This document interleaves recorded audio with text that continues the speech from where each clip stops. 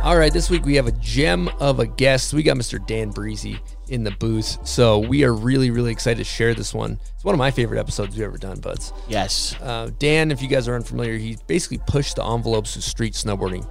You know, we're talking building roof gaps. He's flying off of 3-story buildings. He's doing all kinds of crazy stuff in the streets. He's won real snow medals, and Eastone actually shot a lot of the photos while he did all this psycho stuff, huh, I did. It was pretty intense, man. This guy definitely took it to the next level and beyond. I mean, it's the only time in the streets where you're thinking, man, someone could die out here today.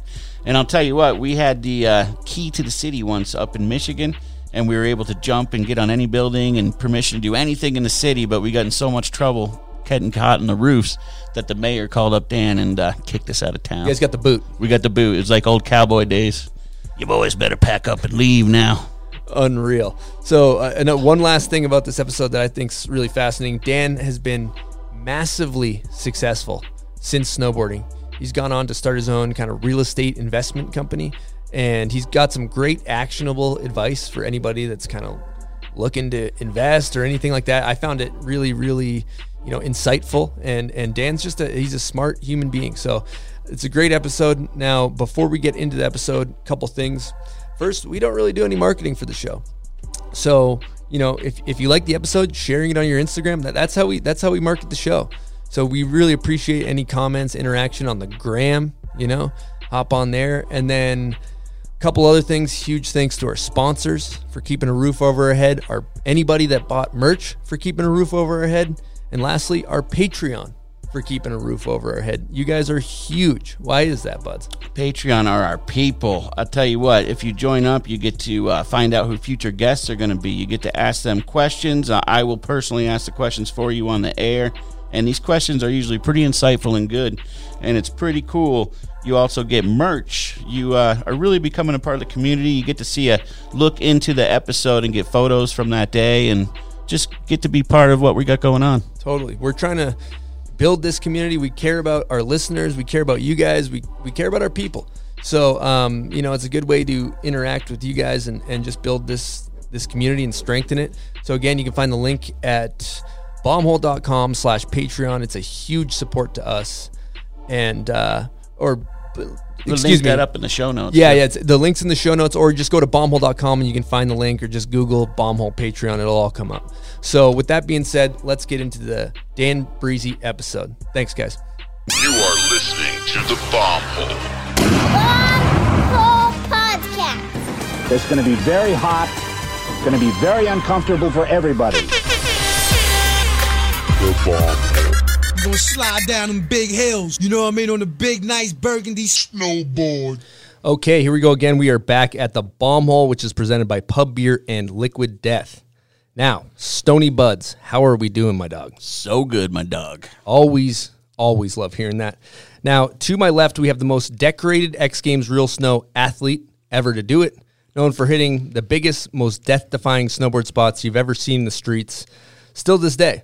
And since his pro career, he's transferred into a real estate tycoon, just an overall solid family man. Dan Brisse, a.k.a. Breezeburger, how are we doing, my friend? Gentlemen, so good. Grateful to be here. God, it's good. It's good to connect with you. It's been a while. And briefly, before we get into everything, Eastone and I are wearing high visibility vests for the listeners and hard hats in honor of blue collar Brisse, the hardest working man in snowboarding.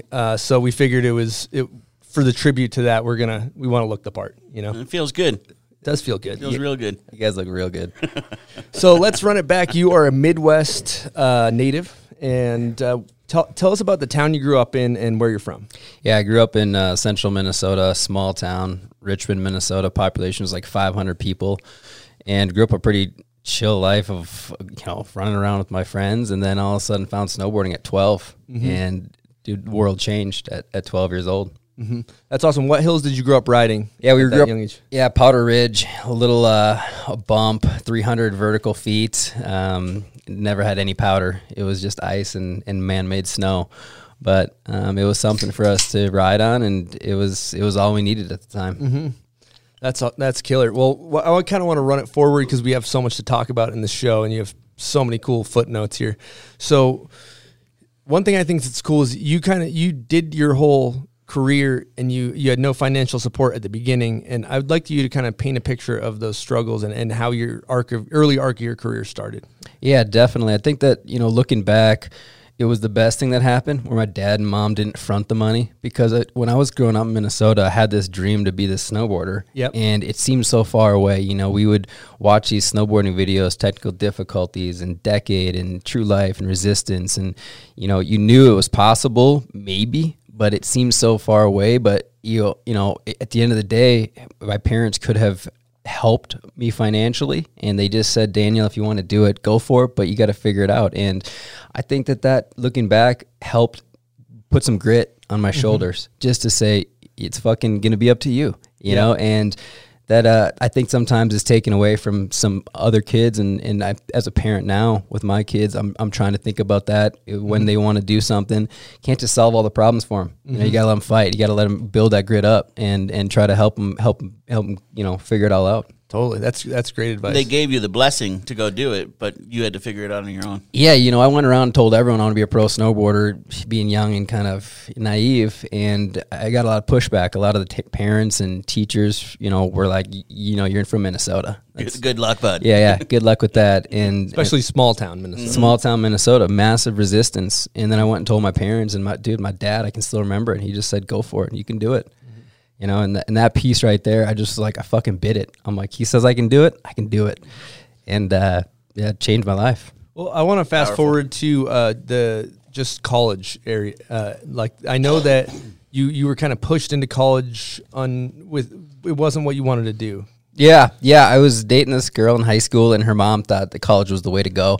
And I already had been trying to pursue this career, and there just hadn't been any motion yet. There hadn't been any sponsorship. So I went to college for 1 semester, and it ended up being the biggest mistake of my life, because when I got to Salt Lake City that year, I would move to Salt Lake City every winter. And, my summer I'd be back in Minnesota. I'd work for my dad. I'd work these odd jobs. I'd detassel corn. I'd fucking be doing landscaping. I'd save whatever I could.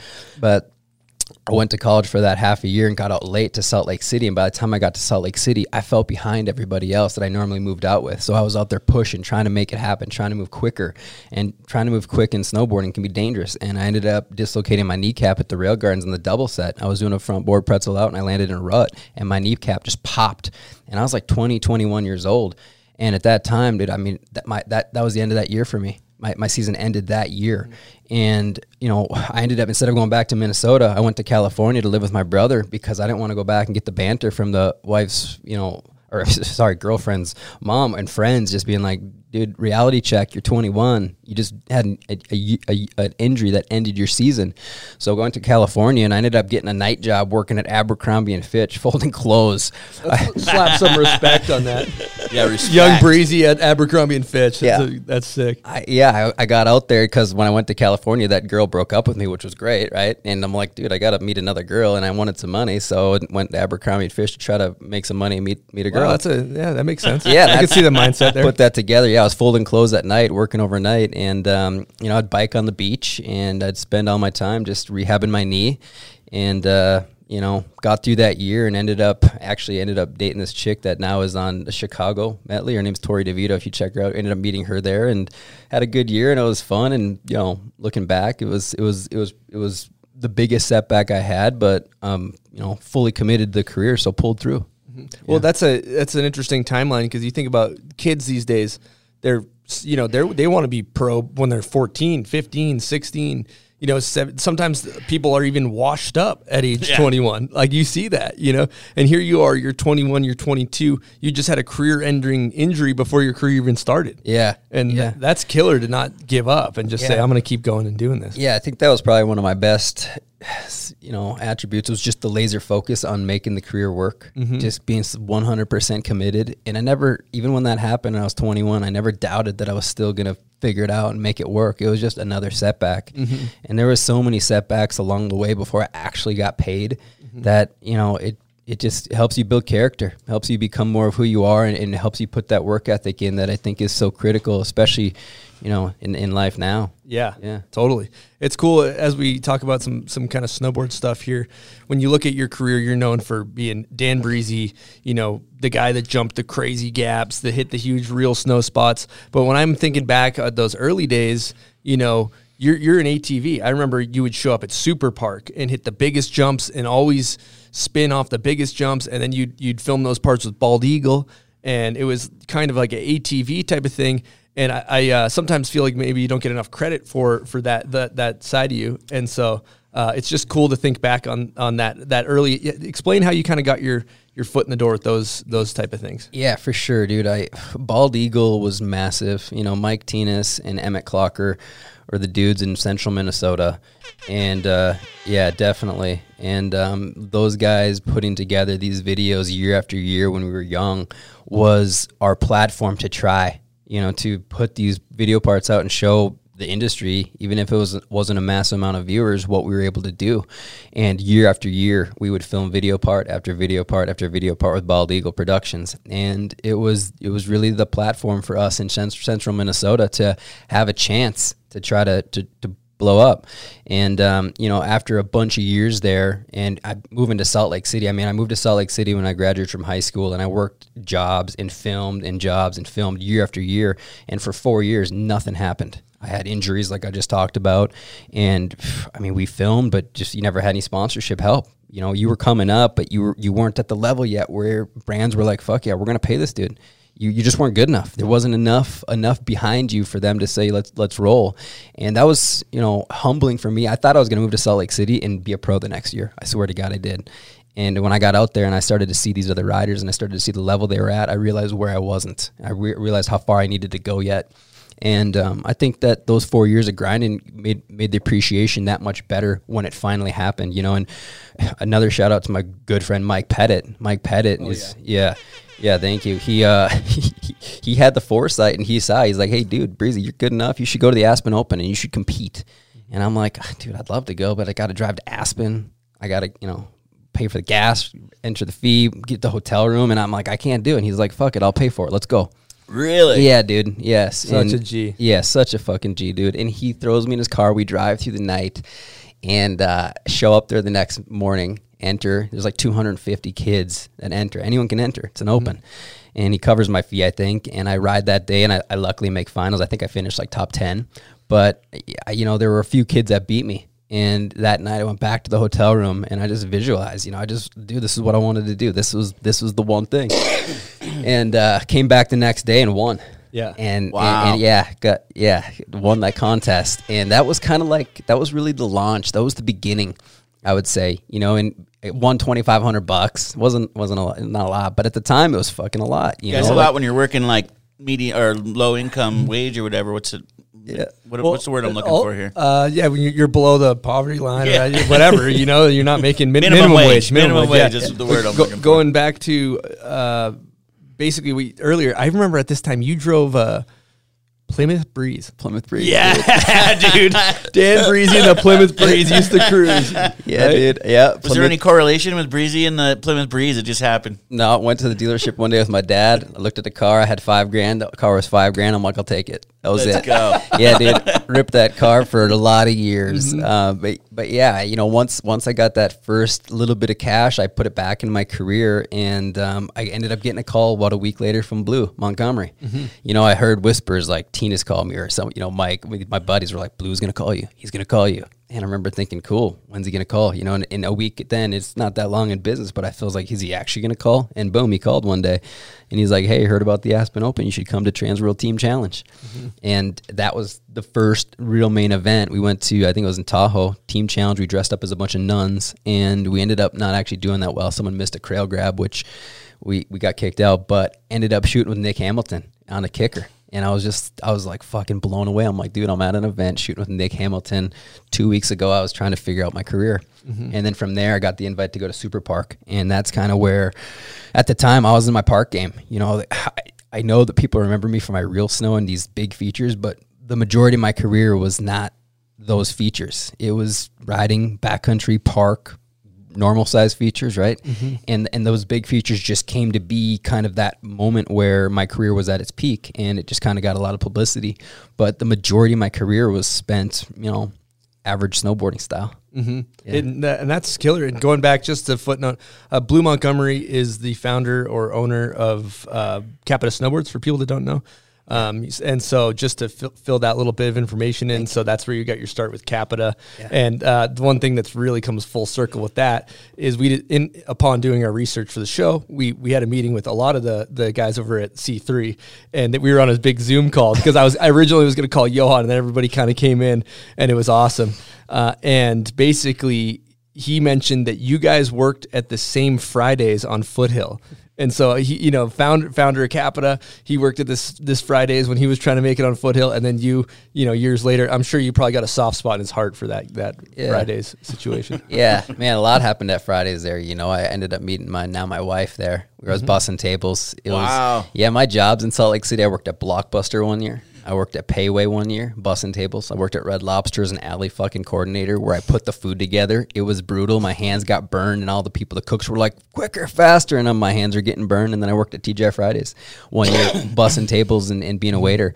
And those years were great years. Looking back, I'm so grateful for them, and so grateful for riding with the brands I got to ride with, and Clocker and Tinas and Blue. I mean, just looking back, I'm blown away at how it all came together. It just came together in a beautiful way. Going back along these same lines, in the mentality you mentioned earlier briefly is that invest in yourself, right? And you look at a lot of people that, how do I do it? How do I make it? And I find from my perspective, a lot of people are sitting, waiting around, waiting for the brand. Well, I can't do it. The brand didn't give me any money to do it. I can't do this. My brands don't support me, or I can't do it. And I love that until you get to that point, like, you just don't take no for an answer. You're like, I'm going to figure this out. I'm going to eat peanut butter and jelly. Like, tell me about the peanut butter and jellies and all that. Yeah. Dude, your point is incredible, Chris.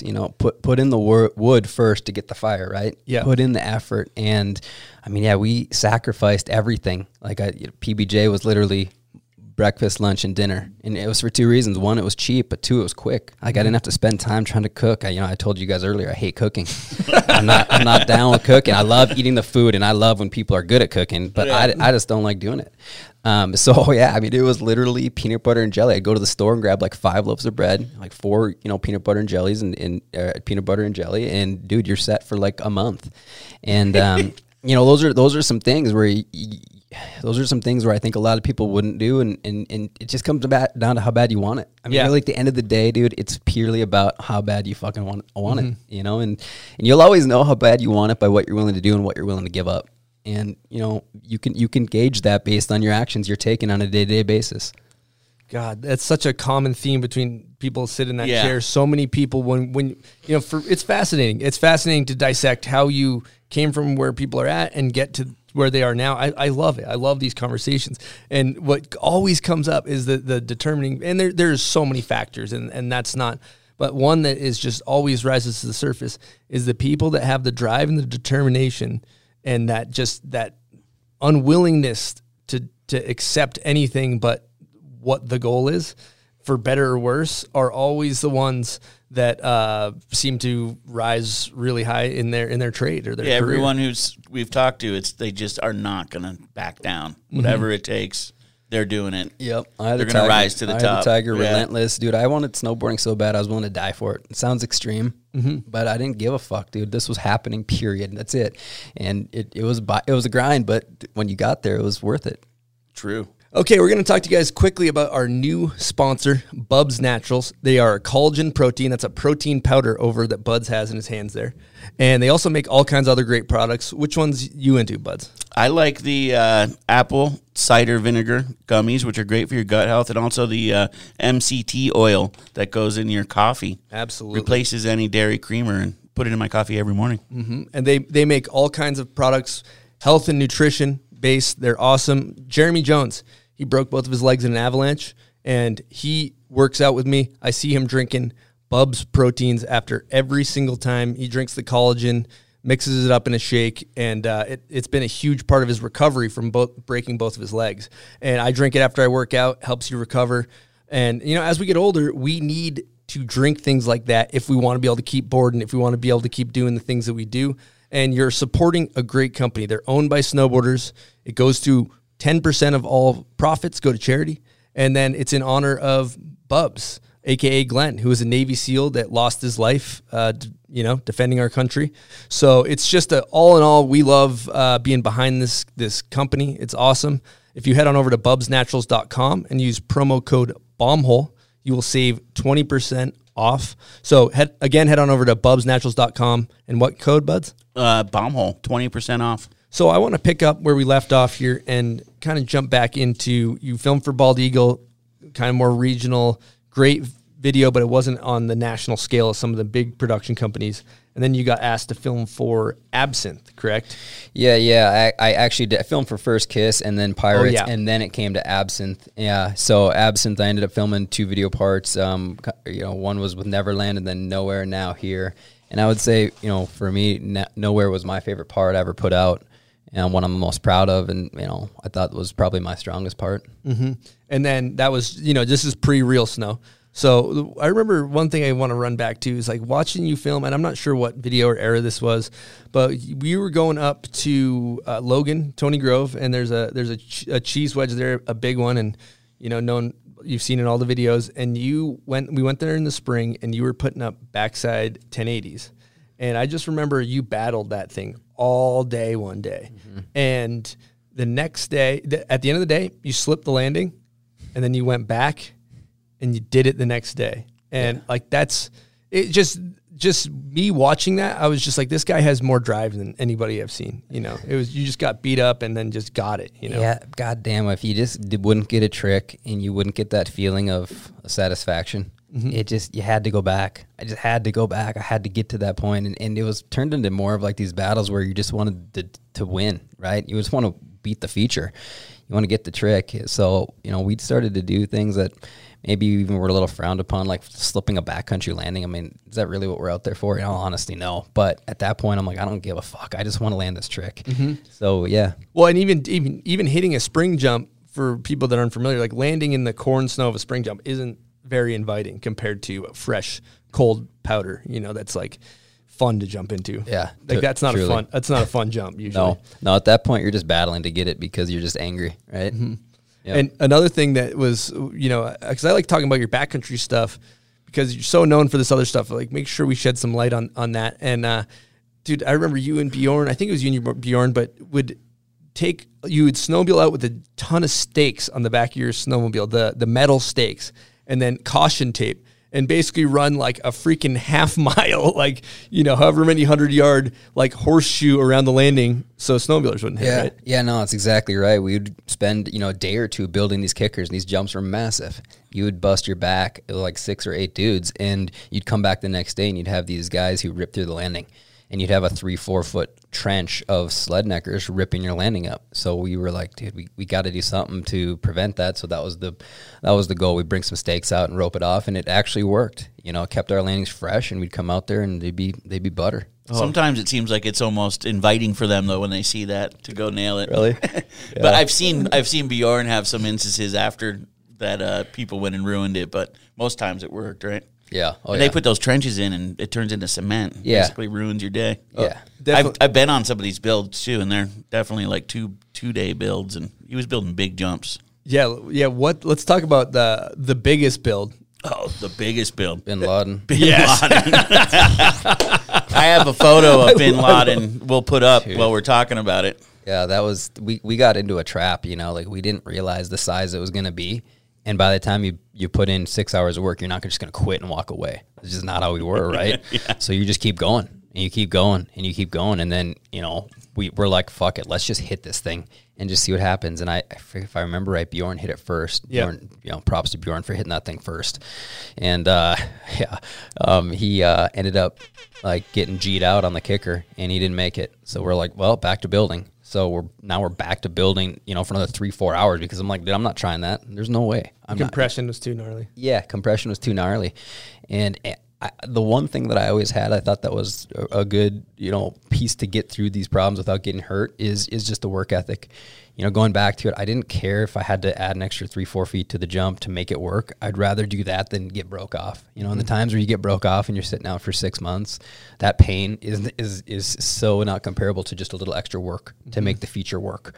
So I think that's probably part of the reason I was so focused on making sure the spots were legitimately set up.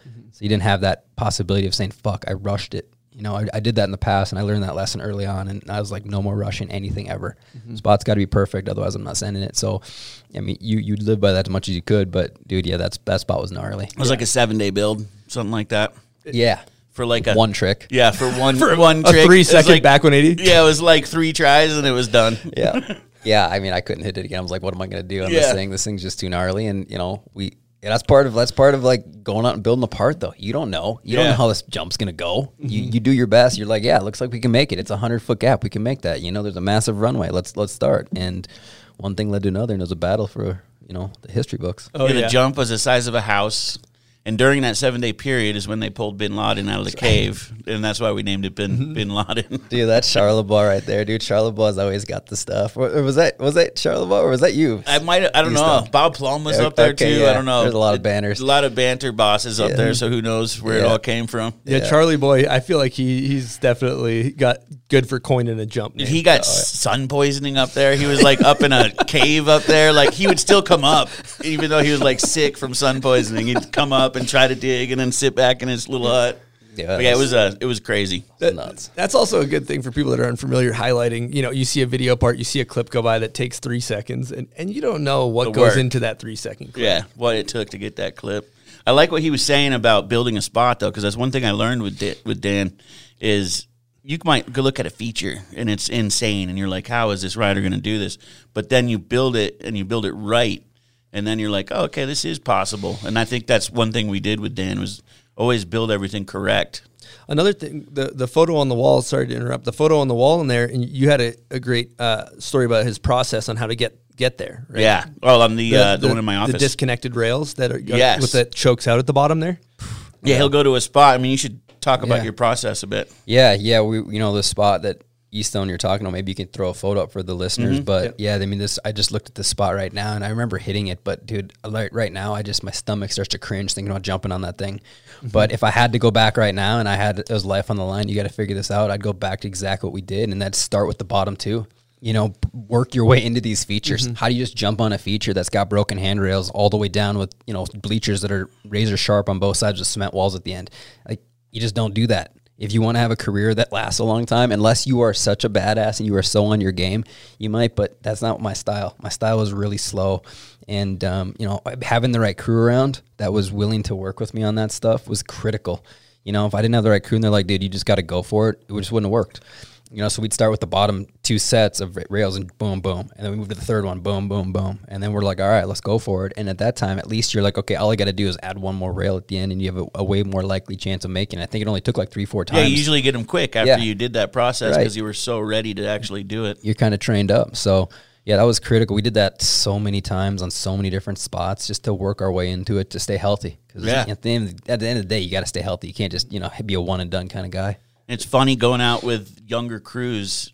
Fast forwarding to my future shooting, the one thing I would pass on is, you have to build a spot correctly. Yeah. And if you don't, you're going to get hurt. Yeah. So be smart. Yeah. Yeah. And if it's a 20 stair handrail, you set it up and it's built right pretty quickly. So 100% comes down to your spot selection and there's always critical spots where you're like, this could fuck me up. Yeah. These are 2 things. And if you see those and those, now you can start to build it to try to, prevent those catastrophes. A little risk mitigation, as they might call it in corporate culture. So going back to that type of stuff, let's just jump right into X Games Real Snow, because you were on the forefront of X Games Real Snow with Louis Parody. It didn't exist before. You guys didn't have there wasn't a formula, but snowboarding was the street snowboarding specifically was getting bigger and bigger and bigger. And then all of a sudden there's this thing. It's like, you need a minute of footage, and we're going to judge it. You're going to win a bunch of money. You're going to get an X Games medal. And I think what that did is, instead of going saying, I need a film video part, it's like, I need a minute of footage, which is 10 clips maybe? Yeah. Give or take? Yeah, about. And so you're being very methodical about 10 bangers instead of being like, I'm going to get a clip today, a clip tomorrow. And that process that you're describing is perfect for, okay, I'm going to invest in this spot because this one is a banger, and I'm going to take the necessary steps to get the A grade clip, right? Do you want to elaborate on that at all? Yeah, I mean, that was exactly when Real Snow came out. I felt like the contest was designed for me and for our riding style. I'm like, dude, this is like the best thing that could have ever happened at the best time. You know, I just came out with this nowhere part, I believe, and we had a couple roof gaps already, and it just, I was fortunate to be invited in that first year. I mean, man, I felt so lucky, especially with the dudes that were in it that year. You know, it was Luif, Nick, and myself, and then you had the heavyweights, Jeremy, JP, Seth, and you know, I think that was it. Maybe there's just like 6 of us, and yeah, I mean, we would at that point, it's like all you needed is 8 hammers, 9 hammers. That's it. So instead of just being like, I'm going to get another shot, we have to pick the right feature. And sometimes it would take 2-3 days to get it done right. You know, I started rolling around with a waiver release form, an insurance policy, and just walking up to these owners, sometimes these spots, and be like, hey, can we film here? This is what we're doing. It's for X Games. And they'd look at the policy and someone would be like, yeah, legit. And I'd sign it and we'd have access to be able to film. And that probably worked 50% of the time. It worked more than I thought it would. But that helped us be able to come in and just relax and just, you know, do what we needed to do instead of rushing to try to get it all done. So, yeah, I mean, those spot selections were the most important, along with your crew, dude. The crew during Real Snow, you would either make you or break you. And I was so goddamn fortunate to have a good crew for those first 4. And, you know, we had a little bit of challenge with the last one, but overall, I mean, the crew was just, you know, killer. I had Killer on my team. You know, yeah, let's give Randy a big old air horn.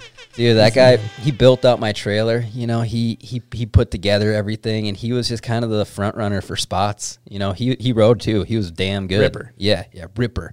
And he just, you know, he was instrumental, and I wish I could have done more for him, but give him a lot of credit for being there. Absolutely. And, you know, Chris Doralis too, and Bjorn Linus, like these dudes were everything. They were critical. You're a solid crew. Well, a couple things there you kind of quickly breezed over, no pun intended, but your mobile assault vehicle, going back to investing yourself, like, okay, this is street snowboarding is like on a big platform. We could potentially win some X Games medals here. I'm going to buy an enclosed trailer and basically make like, we could also call it like the no excuses whip, you know? Yeah. Like the, just kind of like fill the thing with every tool you could ever need from street snowboarding. What kind of things do you have in there? Shit, we had everything in there. I was so sick and tired of like water freezing up or not having a place for the winch or the shovels and shit being stolen. I'm just like, this is fucking such a joke. Like, this is what we do. Like, just get a trailer and put it all in one enclosed spot and make it legit. So we had ladders, we had winches, we had freaking gas, we had torches, we had racks of snowboards, we had, you know, bindings, we had bungees, we had shovels galore for everybody, because no one could be like, oh, I don't got a shovel. Fuck that, we got shovels, dude. You know, no excuses. Yeah, no. You had vests. Yeah. Oh yeah, vests. That's where the vests come from. Yeah, for the record here. Yeah, you know like you don't have a vest, I got a vest yeah, for you. Right. It just helped us not have to get the boot, you know. I mean, you're rolling around with a skidster. We had a skidster. We were like, dude, we can shovel our asses off for days, or we can just get a skidster and leverage the power and do like 10 dudes work in an hour. So we rolled with a skidster, and it had a little, you know, light we popped on it. We had the gear you guys are wearing. I don't know if I wore a hard hat too often, but we had we had the gear in it, and it allowed us to be in front of authority, and they didn't know. You know, I mean, you got a 15,000 pound machine on a public school, so true, on the grass, and you're doing shit that is straight up illegal. I mean, it's in good intention, right? I mean, I'm a good person. I'm not out to cause damage, but we're doing shit that's illegal, and you know, that stuff really helped us just fly under the radar and get the job done. Yeah, no one's questioning you when you're out there with that machine, huh? No. And the vest there's been some arguments over the years, because I've been on a lot of street trips where people are like, dude, why are you wearing a vest? Vest is stupid, you know. Justin Meyer is cut from that sentiment. You'll never catch him wearing a vest. He's there's a lot of people that, and I've personally experienced. It's like, look the part. Oh, they're just like, oh, that guy's a construction worker. Yeah. He's moving. He's shoveling. Yeah. Cool. Yeah. And until they see the snowboard fly off the roof, Yeah. you're just a construction worker. Yeah, It no. makes a lot of sense. Gives you way more time. Yeah, that's it. It's just to help you get the job done. You know, I mean, some guys would ride with it on. I never did. I wasn't a fan of that. Yeah. You know, it was just strictly to get to the point where you could ride. There's another tool. Yeah, just another thing to help you actually succeed. I mean, you got enough challenges already. You know, if there's a way you can fit in and get the spot set up with vests and your shit, it made it easier. Now, I have a question. Out of all the photographers you shot with over the years, when it comes to moving snow, who do you think moved the most snow and least snow out of all of them? Just out of curiosity. I mean, being total transparency, Andy and Easton didn't move a ton of snow. They did not. But dude, Come on, dude. Bin Laden, that counts for a lot of moving, yeah, dude. you talked, and it was, dude. And I loved it. I'm not kidding, dude. I fucking loved it, dude. I loved when you came around. You talked. That's what he's good at. See, That's why I we're remember sitting in it this chair. differently, dude. I remember if you were on his crew and you didn't shovel, did you get a vibe? You could feel the vibe. Let's be clear. There were vibes for people who didn't qualify, but for dudes like Eastone and Andy, Yeah, like, we kind of got the pass. these guys got the pass. That's just the way it was. I didn't feel the vibe. I saw other people feel the vibe. Yeah, you vibed. You got a vibe. I mean, dude, if you're there, put in the effort. If you're, a unique photographer that we need there, you might get the slide. Speaking with Andy yesterday, he said, my back pain mysteriously went away after I stopped shooting with Dan Brisse. Oh, dude, that's bullshit. That is such bullshit. Dude, oh, my gosh.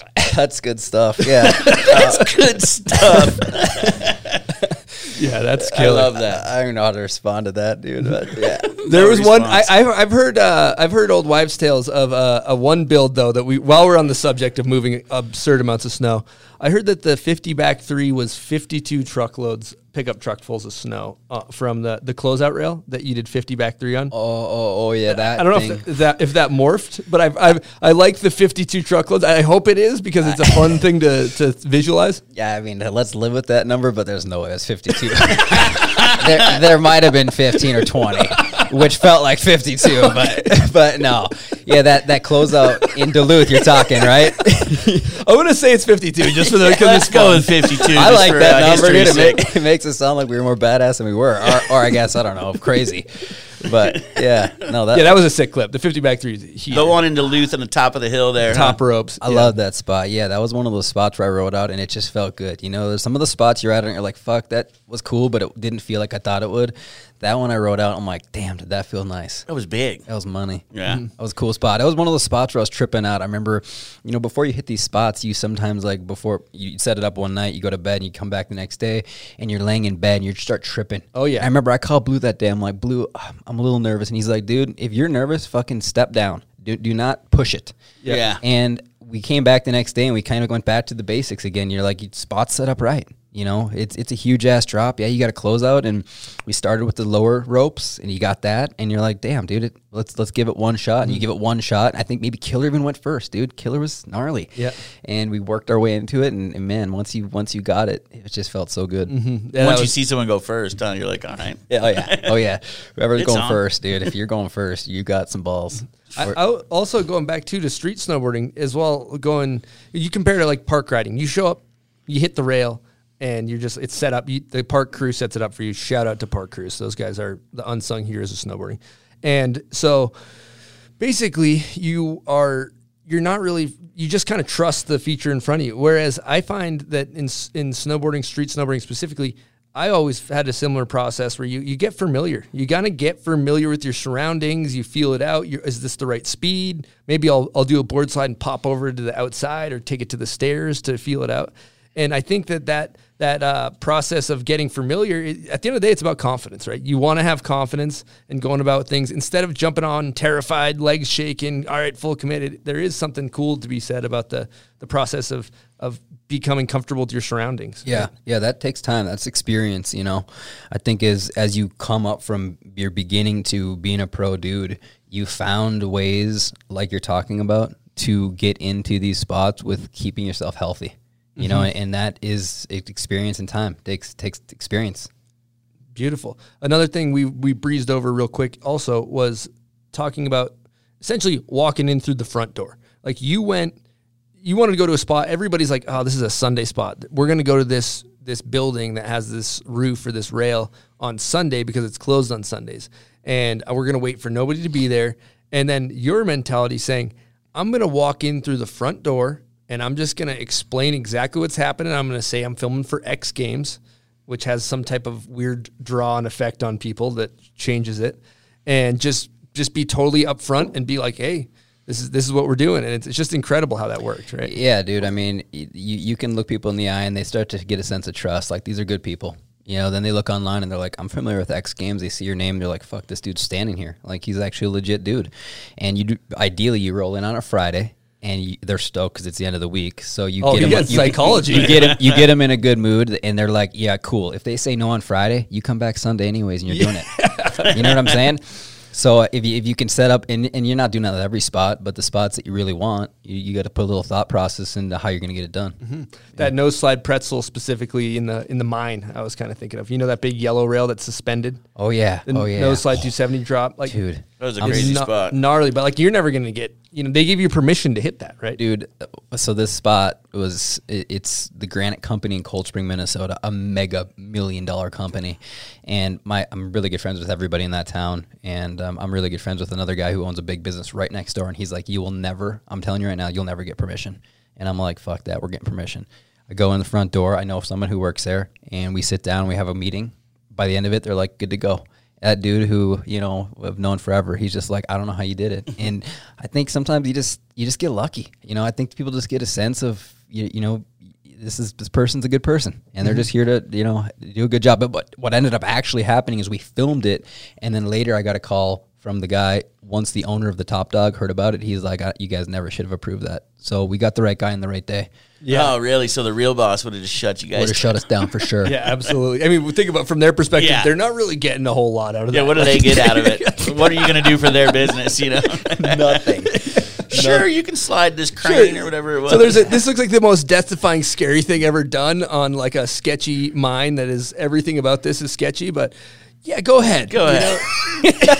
Were they all out there watching you? No, you know, it was kind of quiet. They told us to come back on the weekend, and we ran it pretty low key. Sounds like you got the right guy. Yeah, we did. We got the right guy, and I luckily had some dudes who could move a massive amount of snow, because it was a crane that was like a 25, 30-foot drop, and you know, there was no snow around anywhere, and Andy didn't have to shovel one load on that one because they hauled it all in for him. So, you know, obviously, if you're from central Minnesota, you're gonna know some people that know how to move some heavy equipment or know how to do it yourself. That's right. That's right. That's it. So another thing too, when we were in the meeting with the C3 guys, I think this came up, but somebody was like, yeah, how do you find these spots? And the one that I believe you shot, we like to call it the shot out of a cannon. Yeah, the cannon. Cannon. Yeah. Holy shit. How did you find that spot specifically? Yeah, we were up in UP, Upper Peninsula, Michigan, renting a skidster because we were coming into film. Which is a Bobcat, if people are unfamiliar, just to clarify. That's right, a Bobcat. And the owner of the company looks us up, and he's like, dude, this is epic. You know, most of these people that had these machinery companies, these heavy machinery companies, thought snowboarding was rad. Mm-hmm. And they do a little research, and all of a sudden they're like your best friends. And they want to roll with you. They want to show you the city. They invite us into their house for like dinner. You know, like 6 of us are rolling into their home for dinner. And he's like, at dinner, he's like, hey, I got this thing in my back property. It's like 60 acres of field, and I want to show it to you. And he's like, I got sleds. It'll be fun. It snows deep. And honestly, I'm like, there's no fucking way there's going to be anything worth hitting out there. But I'm like, dude, snowmobiles, all the crew is stoked, like Killer and Krister. And they're all like, dude, it'd be fun to sled. So I'm like, cool, let's just go snowmobiling and look at him, you know, entertain this thing. And we roll out there, and I'm looking at this thing when you show up, and I'm just like, what in the fuck is this thing? And how can we make it work? So, you know, it just kind of was pure luck, that one specifically. Yeah.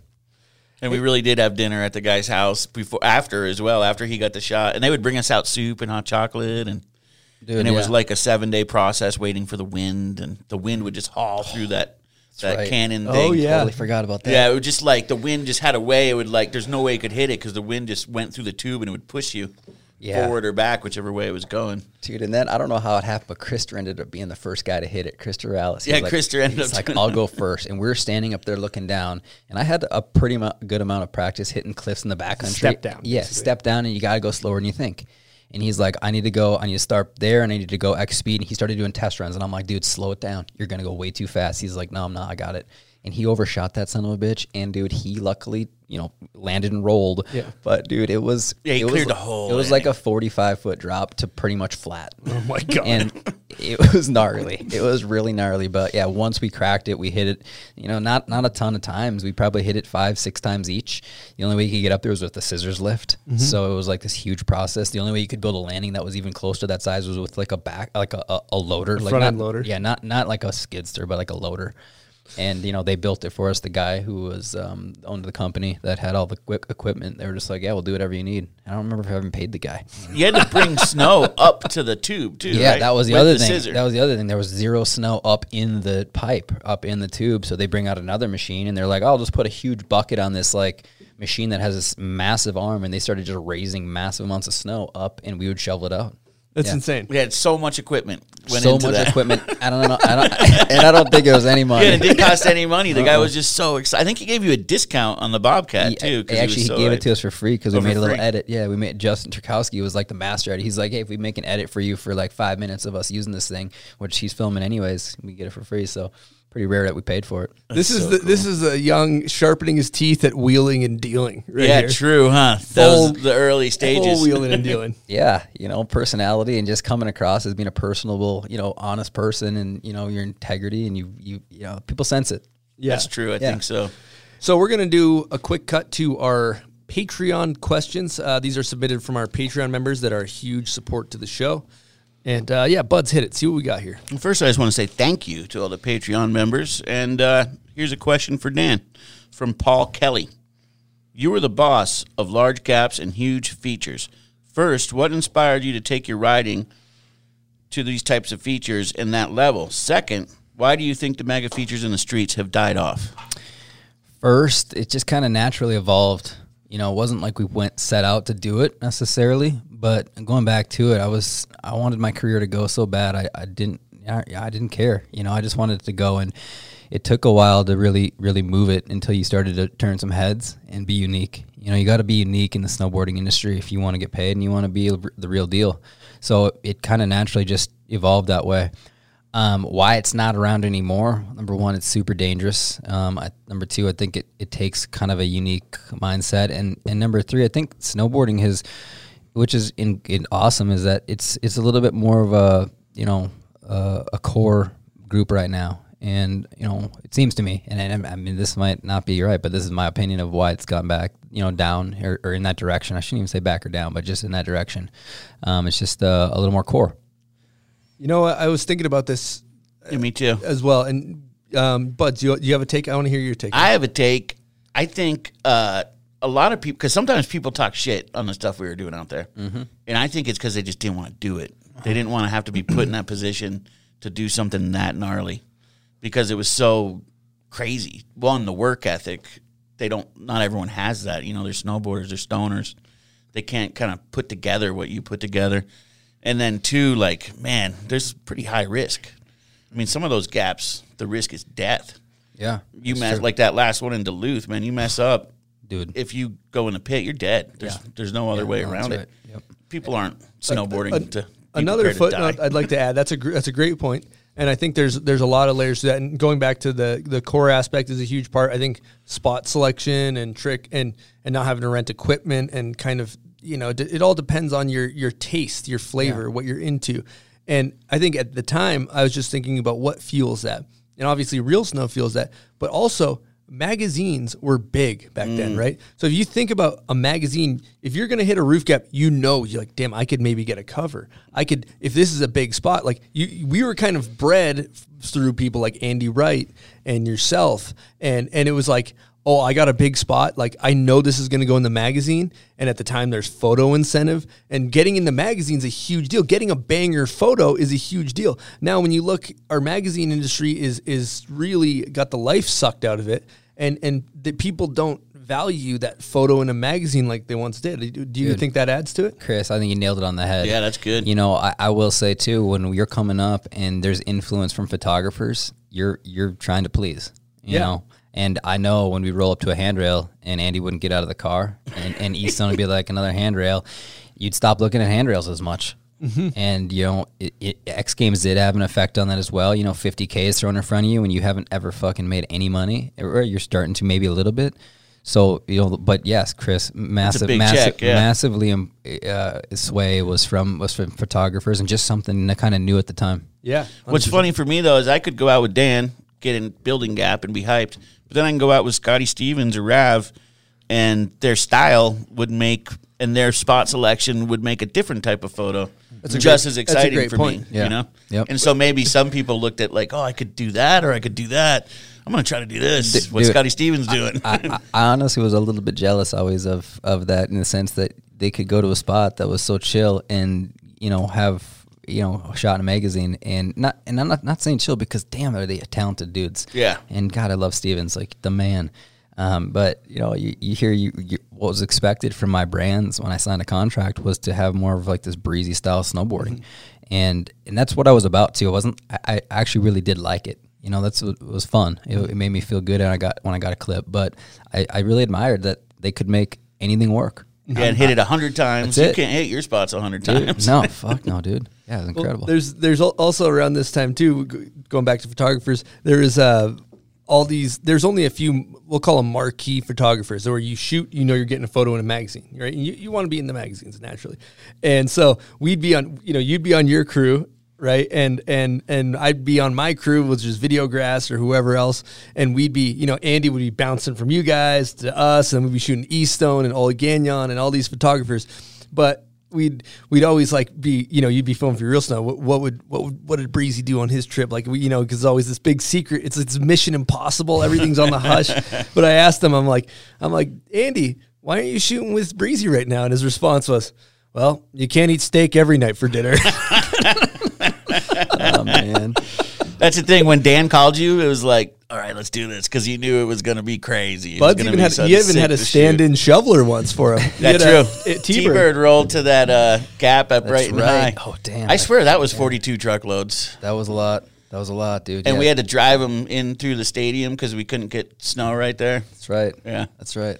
And then you guys pretty much cleared the landing anyways. Austin Sweeten was there in the street Sweeten. still. Yeah, street stuff. Yep, that was a fun gap. At one point, there was even an Instagram I remember back in the day that was Breezy Spots. Did you ever see that? Probably still up. I did see it. I saw the hashtag. I looked because I was like, and it's just literally ridiculous rails on top of roofs. They're like 5 stories high. It's so sick. Yeah, what was your thoughts on that? I remember when it came out, I was like, who the fuck is this? And I still don't know who it is. And do you Fire guys or know who it is? I don't know. I have no idea. No one's ever messed up. If anybody knows who it is, hit me up on Instagram. I'm just curious who it was. But as it came out, I started to like it more and more. Me too. Yeah. I cool. It's sick that you embrace it, and it's good. It's a form of flattery in some senses. Well, it's just sick how it's such big, gnarly, crazy, undoable spots, and you're just like, that would be sick, though. Yeah. Okay. Hell yeah. So we'd go on trips with Dan. Oh, yeah, keep going. On trips with a lot of crews. It's like you're scoping street level. You're looking for spots. Go on a trip with Dan. It's like look up, because that would be a whole different spot selection. Got to look up. Yeah, and dude, I'm saying it came from watching Jeremy and JP. Originally seeing them come from the Resistance to True Life, and you start seeing the features get bigger and bigger. It just felt like that was the way to continue to progress.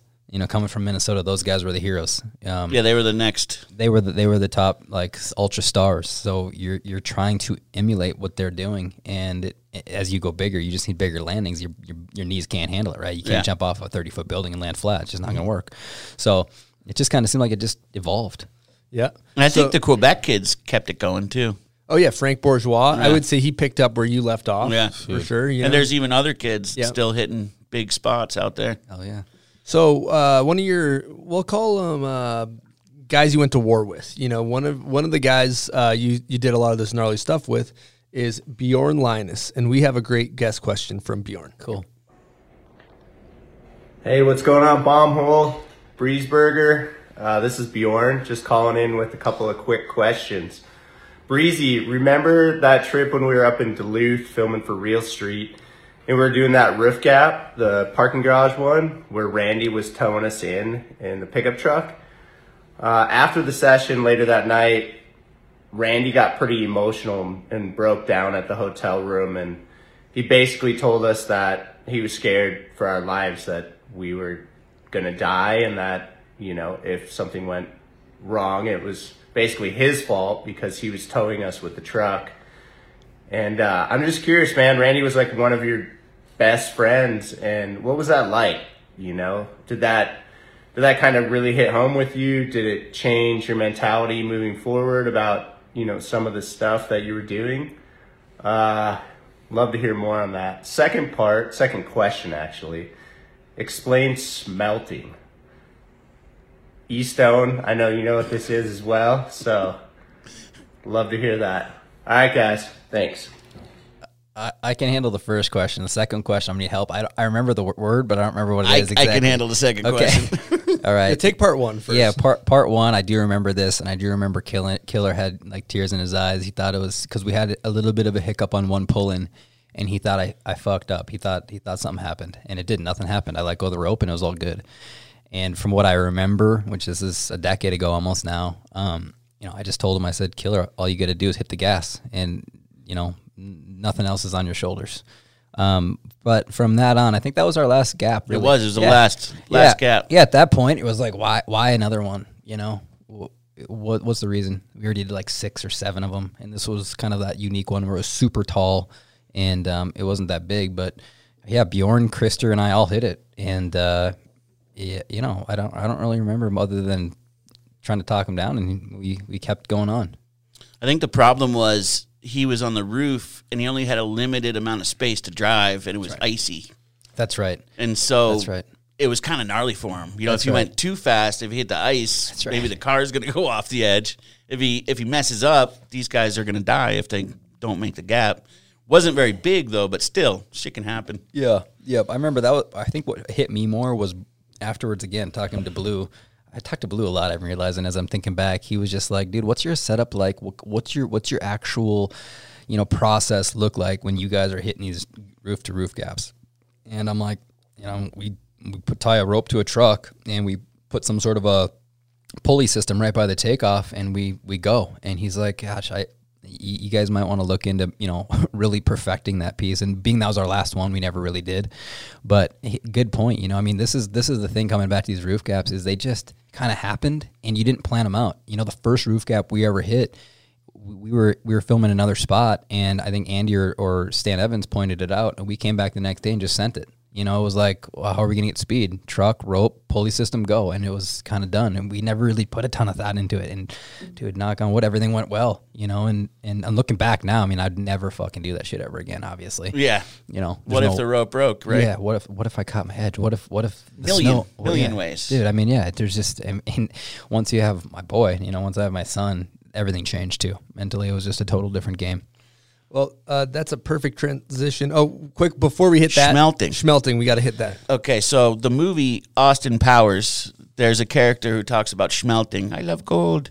And we were in a schmelting town, actually.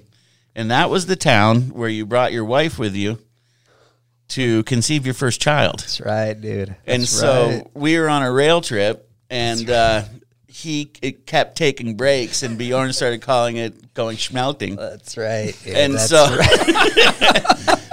Totally forgot about yeah, this we'd shit. be like, all right, we're gonna go hit a spot, and Dan's like, I need a half hour, 45 hour to go take a break. That's right. My girl's ovulating. Oh shit, dude! Thanks for that question, Bjorn. Now that you bring that shit up, dude. Zealand was conceived on That's that right. trip. Houghton, Michigan. Zealand Brisse conceived. And that was the first time that I'd ever experienced that with a rider. But you got to do life and X Games at the same time, huh, Dan? Yeah, I guess so. You know, that's the reality of life. How was that?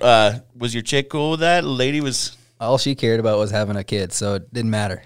We had Zealand, and then we were trying to have our second, and it took like 3 years, and she was traveling all over the country. Like there come, you know, the time of the month, and she's not missing it. Like we're trying, so it doesn't matter where I am. She's just getting on a flight overnight, and boom, there she is for a couple of days, and head home. I mean, yeah, when it's when it's like you're trying to do this, it's go time. Yeah, and after it doesn't work for years. You know, you turn into desperation. Mm-hmm. And we had a hard time getting our second child to come, and we ended up having to do in vitro fertilization finally. But there was a 3-year period where, while my career was going on, she was following me.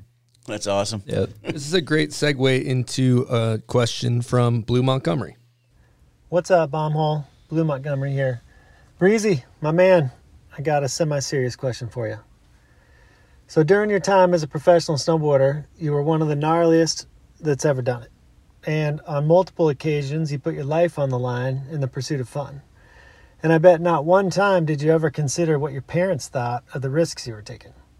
So now that you're a parent, and you're the parent of a super talented, strong little kid in Zealand that rips his KTM motorcycle over the damn track, I'm just curious, when you reflect on your pro snowboarding career and when you look at life through the lens of a dad, how do you view the inherent risks that we take in action sports in the pursuit of fun? Damn, that's a All damn... right, guys. Thanks for having me on. Yeah. Love y'all. Yeah, that's a damn good question, Blue. It's challenging, in all honesty. Zealand's out there on his KTM 50, and the dude's got control of his bike, and he's flying through 30, 40, 50-foot jumps now. And I'm like, fucking, what did I do? This kid's 8 years old on a rocket bike. These bikes are gnarly. Like, they have power. You don't lean forward, they flip over on you, And, I think about it now more than ever. I was out there the other day watching him ride, and I'm like, man, this is so gnarly for me, because he'd sometimes endos, right? He hits his 50-foot jump and he starts to sometimes go to his nose. And I'm like, Z, you got a habit there. You got to change that or you're going to get fucked up. And I don't swear at him, but it's definitely, you're going to get wrecked. You're going to get wadded. And it's challenging. It's very challenging. And I ask myself, like, is the risk to reward worth it? And for my snowboarding career, it was for me, but I don't know. That's where I think the best I can do is show him it. And if he's not like eager and hungry to go, I'm not going to push it in any way, shape, or form. If he's like, I just got to do this, Dad, I got to go, then we'll go. But I'm definitely not going to be like, dude, you should get out there and ride. Dirt biking, if you want to be serious at dirt biking, I'm learning real quickly, you got to push your kids. And they got to have everything like dialed in, and they ride. And it's damn serious. And I think Zealand's at a point where, if he really wanted it, he could do well, potentially. I mean, who knows? You got a decade of like grinding before you'll get there. But if he doesn't show that, like, I want to do this and it's all I want to do, I'm just going to ride with him and have fun. That's killer. In the other part of the question I wanted to highlight, have you ever talked to your parents about what they thought of you jumping the roof gaps? Yeah, my parents in the beginning, they didn't really know what we were doing. They just thought we were going to Powder Ridge riding laps. And then they started to see video parts. They never saw me snowboard unless it was a video part. They never went to one contest, never ever even knew what we were doing. But by the time they knew what we were doing, I was so far along by that time, they didn't have any leverage. They weren't going to say, hey, you should be careful with that. I mean, they were, of course, my mom's scared, but they were the one who said, do what you love, follow your passion. What are they going to say? Don't do that.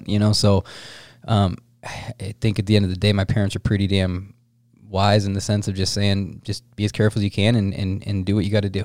Mm-hmm. Going back to motocross talk, though, I love moto. Sorry to hijack the conversation real quick, but the thing that's cool I've noticed if you look at the arc of a lot of the kids' careers that do well, it's the kids that are usually the first, the kids that are the top three at Loretta Lynn's that are pushed at the youngest ages, oftentimes, more often than not, are the ones that burn out. And if you look at Eli Tomac, or you look at a lot of these guys that have been massively successful in their career, they weren't necessarily the fastest kid in the minis, on the super minis. They were kind of sure they maybe they made the main or things like that. But I think that's a really healthy way to do it, because you see so many dads in moto, and I'm starting to see it in snowboarding, but fathers that or mothers for that matter, or any parental figure, doesn't matter the gender or anything like that, but pushing their kids, like, because it's what they want, it's not what the kids want. Yep, and 100%. it seems like you've been in those shoes. You're not trying to fulfill some unfulfilled ego that you never got and try to get your shine through your kid, right? 100%, dude. I've lived my dream, and whatever my kids want to do, I just hope that they find passion and go that direction. And whatever that is, let's roll. Honestly, if it was my way, he would just do it for fun with me. We'd golf a lot, we'd dirt bike a lot, and then he'd be in my real estate business. Mm-hmm. That'd be ideal. But, it's up to him. Okay, we're going to talk to you guys quickly about Liquid Death, and we're going to hit the Liquid Death spinning wheel of death. Welcome to the Liquid Death. Death. Spinning wheel of death.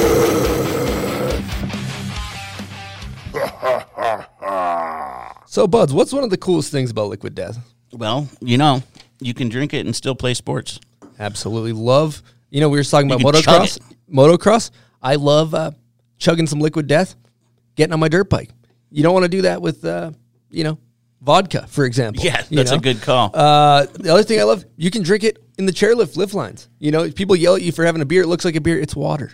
You know, and then one thing we haven't talked about yet with Liquid Death, Pat Moore works there. Yeah, Absolute. That's great. Snowboard legend, icon. So, you know, really, really cool brand. If you're interested in checking out some Liquid Death, head on over to liquiddeath.com/bombhole. You'll get yourself a couple koozies, and you're not contributing to all this plastic waste that is destroying our planet. You're crushing some can, which we appreciate here at the Bombholes, crushing can. And murdering your thirst at the same time.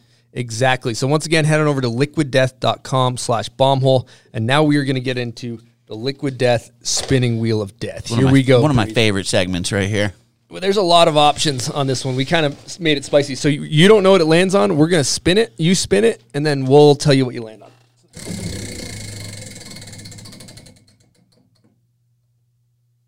Foot race yes. with Diesel. Oh, we have a new one. This is so perfect because we were just talking about riding dirt bikes.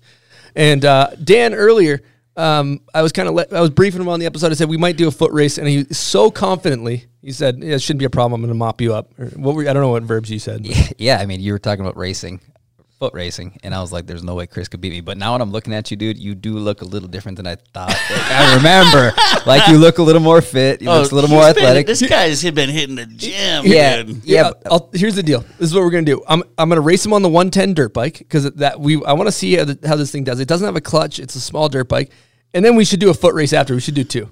Okay, we're gonna take a quick break and cut, and then we'll insert the footage when we come back. 3, 2, 1, go! Brisse. 3, 2, 1! Oh! Dan wants to go again. 3, 2, 1, go!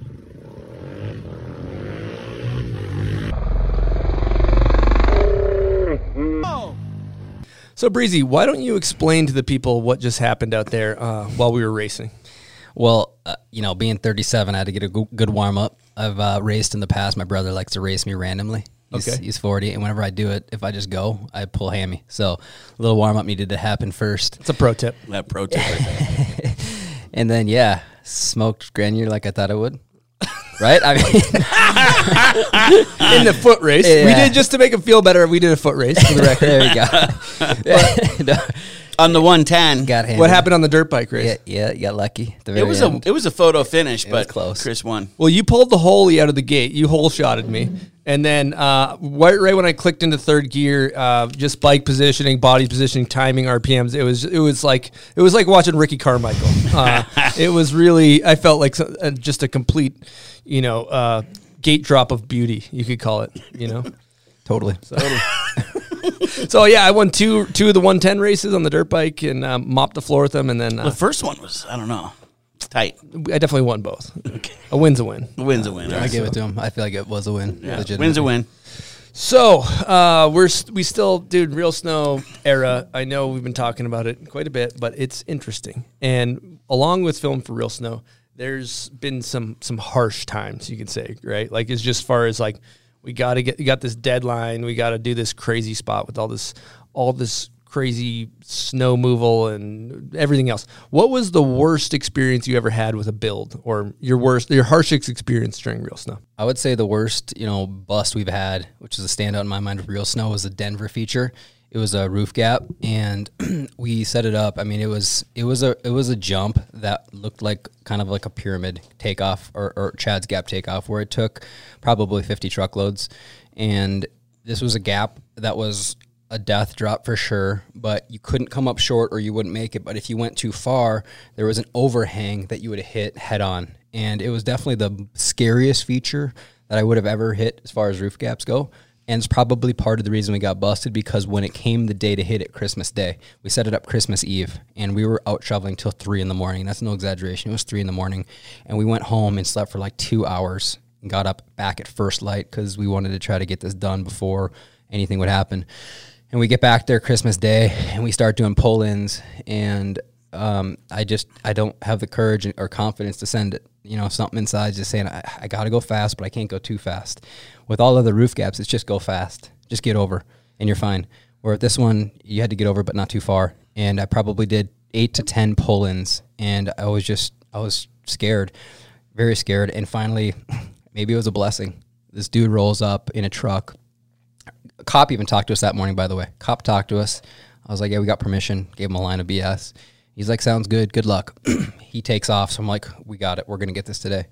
Somehow the dude hears about it. It's the janitor cleaning Christmas morning, and he rolls up. And if you take a look at Harsh Times of Real Snow, you can see him pull in with his truck, and he drives over the jump and like high centers his vehicle on the jump and just gets out and just starts unleashing. You ruined my Christmas.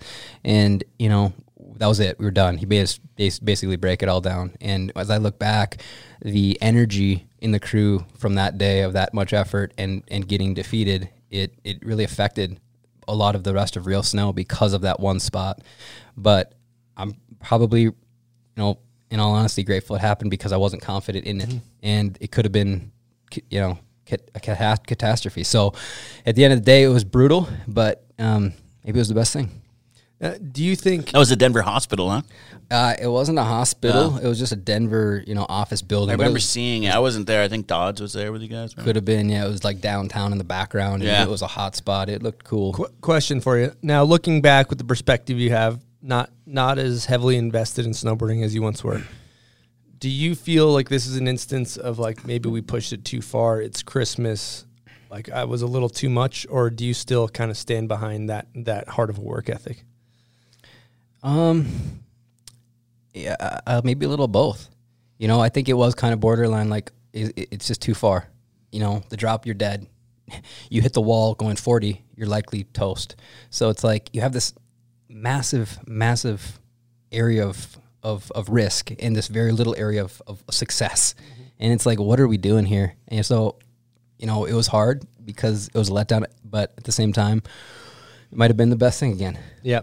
Totally. It could have saved your life. Huh? Yeah. So we've talked a ton about snowboarding. I kind of want to get into the business of snowboarding. Obviously, you've sharpened your teeth into this real estate thing that you're doing. That's awesome. But as you're doing it, it seems like you maybe learned by doing contracts, learned the business of snowboarding, got better at the business of snowboarding. And I know that you had one issue with a contract with a brand that I would love to kind of hear of on the bad side of the business of snowboarding. Yeah, contracts are all about supply and demand. If you got multiple companies bidding on you, you're going to go up in value. And in this scenario, we had I was riding for Von Zipper, great brand, GT, incredible guy.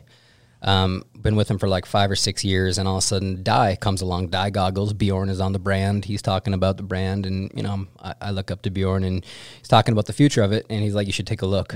And they put a 3-year deal on the table, working with Jameson Keegan. Shout out to Jameson Keegan. He helped me a lot with a lot of my contracts, but. They put a 3-year deal on the table that was 3 times what I was getting at Von Zipper, and it was enough where I was, with Bjorn being behind it, I wanted to pursue it. So I signed that contract and left Von Zipper. And GT told me the day I called him, he's like, "I guarantee in 3 years that business will not be in business.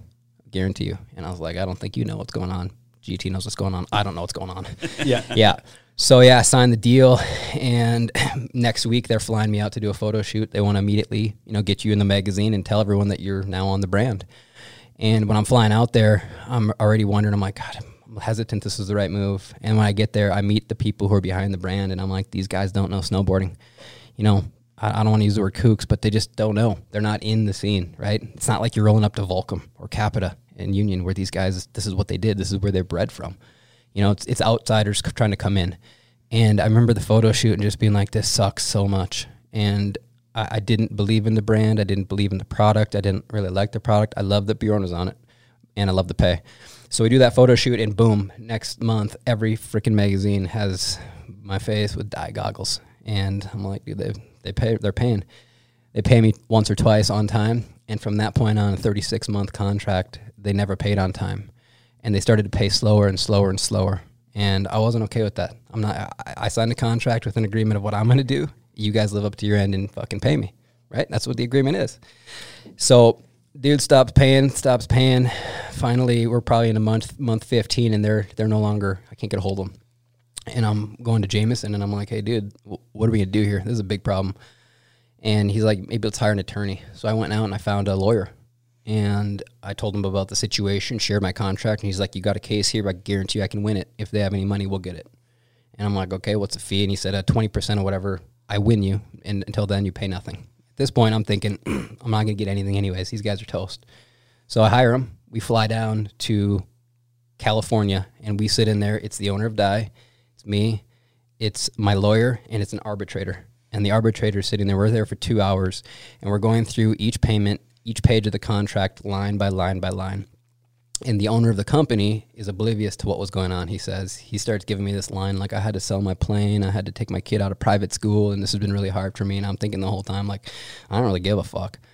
That was not what we agreed. You owe me the money, and we're going to go through with this. So for 2-3 hours, we go back and forth. At the end of it, the arbitrator looks at the owner, and he says, usually I need to take some time to figure this out, but you owe this guy this money, guaranteed. You're going to pay him, or we're going to, help you pay him. So that was the end of it. Dude ended up getting like a 40, 50K payment from hiring this attorney. And it was a bummer though, It was a awakening a bit of just be careful who you do business with. And if I could go back, I just would have stayed with Von Zipper, took a little less cash and been with a brand I was stoked on. Mm-hmm. And Die came from the paintball industry. That's right. Mm. Yeah. And they probably still had the money. I mean, the guy to sell his plane. Wow. Who's got planes? Who's got planes? Well, that's a great moral. There's a great moral there. Just stick with the people you feel good about, and there's that kind of intuition when it comes to negotiating deals. You kind of know what's the right one and what's not, and obviously sometimes the money blinds you, but in there the feeling that you get where you're like, this is a good deal, this is a bad deal. Yeah. Right? Did you have that? Yeah, I did. I had that fully. I was like, this is a good deal for the money, bad deal for the, the belief of the product. Just ride for brands you believe in and hold out for those brands and just be loyal to them, I think is probably the best thing you can do. I'm so grateful for the brands I was able to ride for: Volcom, Capita, Union, GoPro. I mean, these brands, and Rockstar was good to me too. I was good riding. Now, we got to talk Bisque. So we like to talk about cheddar Bisque on this show, which is when we talk about money. And you're out of the game now, so I think it's all fair, right? It's all on limits. So I want to know what the most you made was off of real snow, and did you get a Rockstar bonus and all that stuff? Yeah, I think real snow that first year was a $50K payout, and then I had probably another 50 to 100 grand of incentives from brands. Mm-hmm. Yeah, and then Rockstar had a bonus, but I didn't have Rockstar until like year 3. Okay, and their bonus I think was like 25K. Yep, it was a nice bonus. Mm-hmm. But what I would like to know, total Bisque, the most that you made in a year. Yeah, 500. Was kind of the half a mil. Millie, breezy. Yeah, it was like 3-4 years of like 400 to 500K, and then 3 to 4 years of 4 to 500K. Yeah, yep. That's what we like to call coming from the guy eating PB&Js. Yeah. See, you can see now why PB&Js to secure in the bag. Yeah, that is a secure the satchel type of situation. Yeah, that's $500,000 in a sprinter. We like to say. Yeah, but what the harsh lesson I learned was once you start making that kind of money, you end up having a huge tax bill.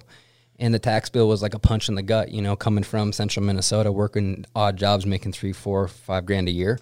And now all of a sudden you got a 6-figure tax bill. 6 figures. Yeah, 40, 50%, self-employment tax. Taxes were gnarly. Mm-hmm. And so that was another thing I was like, there has to be a better way. There is no way that this is the only way. And I know the tax law, if you look at the tax law, it's deep, it's thick. And how do you figure this out as a snowboarder? I'm not going to fucking figure that out. So I got to start reading some books and try to figure that stuff out and find a way to learn the laws and allocate yourself differently to keep more of what you're making. Otherwise, you're working for 6 months for the government. Did you figure that out? Yeah, I did. I read a bunch of books. I started reading books left and right. I read Rich Dad, Poor Dad. I read a bunch I've read those. Yeah. I read Tax-Free Wealth by Tom Wheelwright and went and hired a CPA out of Arizona. The company's called Provision. And I fired my guy here in town because he's like, keep putting your money in IRAs, Breezy. Keep putting your money in IRAs, life insurance, 401k. And I was like, this isn't working. This is not working. So I fired that guy, hired somebody who was way more sophisticated, who could give me way better knowledge of what to do. Mm-hmm. And I started down that path 10 years ago. And that was the beginning of, my real estate investing business. Before we transition to that, I'd like to footnote, because I don't know if the general public knows how snowboarders get paid. So we are independent contractors, right? Mm-hmm. So you don't get health benefits. You don't. It's not like you get paid and a chunk of taxes is taken out. On a 1099, when you get paid, you are responsible for paying your own taxes off that. Do you want to elaborate on any of that? Yeah, you just get it all. Yeah. You know, and you have to understand and be sophisticated enough to set the funds aside or understand what your tax liability is going to be based on your setup. And if you don't keep those funds and you go spend those at the end of the year, now you've got another massive payment and you owe it. So it's important, and this shit isn't taught in K through 12. This isn't told you. It should be. Yes, it should be. Yeah. It should be, and it's not. And if you don't get the information, you don't go seek it out, you can be into a very slippery spot. You know, a person who makes a ton of cash but doesn't know what to do with it is dangerous, very dangerous. You can get yourself into a shitty situation quickly. Mm-hmm. You know, so there's a lot more to know what to do. Making the money is one thing. You got to make the cash, and then you got to know what to do with it. It's almost more important what to do with it than making it. Mm-hmm. You know, they're equally important because you don't got anything. How do you do anything? But once you got it, what do you do? Mm-hmm. I know plenty of people who didn't know what to do. Yeah. And they're still paying, still figuring it out. And if I had control or could influence more athletes that are making good money, I'm telling you, I can retire all of them by the time they get to the end of their career. If they have a good income and they're willing to live a little bit below their means, doesn't mean they have to, you know, live like they're broke, but don't spend everything you make and start buying assets. If you buy assets, you can retire after you're done being an athlete. Every single athlete, if you're making $300 to $500 a year or more, should retire when you're done and live a beautiful life.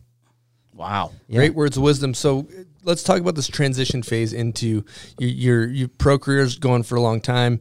You said something about fatherhood was a turning point for you, right? Yes, definitely. Yeah. Once Zealand was, 2-3 years old and I was traveling and I'd be leaving all the time, it started to change for me massively. I just, even 2, 3, 4 day trips, even coming here right now, I had to think about it. I'm like, I got to take a day. I'm going to be gone another day. And, that wears on you enough where it's just not the same as it once was. And snowboarding turned into work. Dude, snowboarding was never work for me once. I never fucking worked hard. I just did what I loved. But now when you have to put that same effort in, now you start to see how much effort you're actually putting in. Melissa, my wife, would always be like, Dan, I just can't believe how hard you try. And I'm like, fuck, I don't feel like I'm doing anything. Mm-hmm. And then when that started to leave and you're like, I got to go to work, now you're like, holy shit, I'm busting my ass. You know what I'm saying? Yeah, totally. Yeah. So that day, once Zealand came around, I was just like, it's just not the same. And I remember the spot. We were up in Fairbanks, Alaska. I had Melissa, my wife, and Zealand up there with me because they traveled with me wherever I could. And it was Co-Card was with me. Co-Card, thank you for coming on that trip. You were huge. We went up to Fairbanks and we hit that step up to that blue flat rail. Another spot. Form hit it one year, and then I wanted to try to do a 450 to it. Mm-hmm. And the 450 came out decent at best, but it was like a 4-day setup. I kept not getting it, but I was pulling the winch back one time after almost slipping out on the kicker, and I was pulling the winch back, and I'm like, I'm done. This isn't for me anymore. This is just too gnarly. It's too intense. Mm-hmm. And I remember I'm like, I'm not going to not finish my real snow part. This is 2018. And so I'm like, I'm fucking committing to this real snow part, and I'm done with real snow for sure forever, and we'll see what happens with snowboarding. And I finished that part, and it was, it was the toughest part I ever did. Dude, most stress I ever had because I wasn't there. Our team wasn't put together. I started not behaving the same way as I had in years past where I kept the team inclusive. I started to pull out more. And it was really, really challenging. Toughest year by far. But that was the point. Fairbanks, Alaska. I'm like, dude, this just isn't for me anymore. And things changed. Mm-hmm. And so let's talk about the transition out. And you're kind of, at this point, when you're a pro snowboarder, you've been doing it your whole life. Your identity is, I'm Dan Brisse. I'm a pro snowboarder. There's a bit of a weird kind of ego identity struggle, right? Dude, so hard. How was that period? So goddamn hard. That's the part I'm the most grateful for is I have something else now I'm passionate about and I found something. But for the athletes that, from 11 years old until I'm 30, this is all I thought about. Pure obsession, one thing. No backup plans ever. And all of a sudden you start to see the writing on the wall. Like you're just not there anymore. You're not putting the right effort in, and it's going to come to an end. And you get to this point where you just hope to God you can find something new. And for the guys that find something new, bomb holes is sick. Whenever it happens for you, not saying it's happening anytime soon for you, Chris, but you've got something else. We're excited about this. You can This is sick. Yeah, we're loving it. We love it. This is sick. Same passion as when I was 18, like you're talking about, Yeah. when I was snowboarding. Yeah, That's what's keep up. going. But yeah. That's what's up. So for the dudes who don't find it and they're nobody, those are the dudes that you got to be careful, committing suicide. And what do they turn into? A drinking habit. And their peak is at 33. that was my biggest fear. I'm like, dude, am I going to peak in my life at 33, 34 years old and the rest of my life is this way? You know, I have so many friends from high school who are still talking about high school football. And I'm like, dude, that's sick. You fucking scored that touchdown. But dude, that was 25 years ago. I don't want to be that dude when I'm 50 that says, yeah, I remember my snowboarding career, X Games gold medalist, 32 years old. The rest of my life has been downhill. Fuck that. That's not happening. So, you know, those fears push you into finding something new. Kind of, they're motivating. And if you let that fear motivate you, you can find something new. And anybody who's transitioned out of a career, I'm telling you, there's something new for you. There's definitely something new you can find and do, and just get excited about something else and go like hell. So what led you to the real estate path? Break that whole process down to us. Yep. So I had this tax bill that was shocking. And I started reading financial. Yeah. How much are we talking? It was like 130. Shocking. Yeah. Yeah. 130. More than most people make. Yep. And I was, again, reading these books. I'm like, there's something I don't know. There's got to be. And I started reading these books on taxes. I hire a great CPA, and he looks at my financial settings. And I'm like, hey, I probably have a 5-year runway here, kind of to run my career out. I need to transition out of my career into something else, and I want freedom.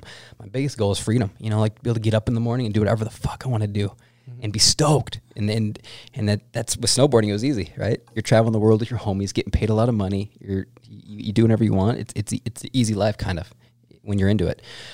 So he was like, start buying apartments, start using your funds, live below your means. You know, I lived like was making $60K a year, about, you know, $5,000 a month I would spend. The rest I would shovel into apartments. And I first was reading book after book after book on investing in apartments. And before I ever started raising capital and like building a business, I just did it on my own. I just put my own money in. I bought a duplex. I bought a 9-plex. I bought a 24-unit deal.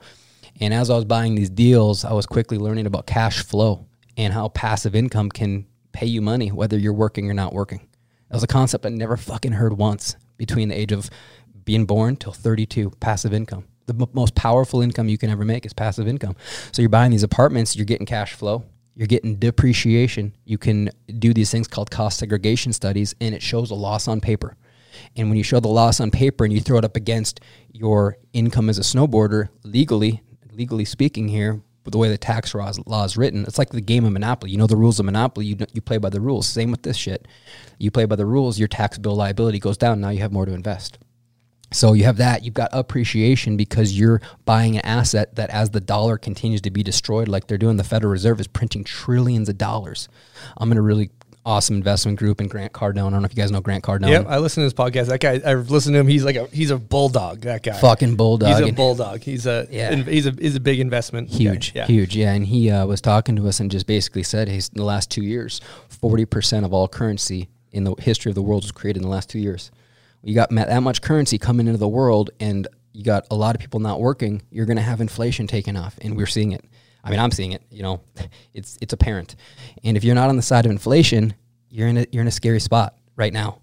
And I don't want to go into too much detail because it can be kind of complicated. But look into it, read up on that, and try to understand what's going on, big picture.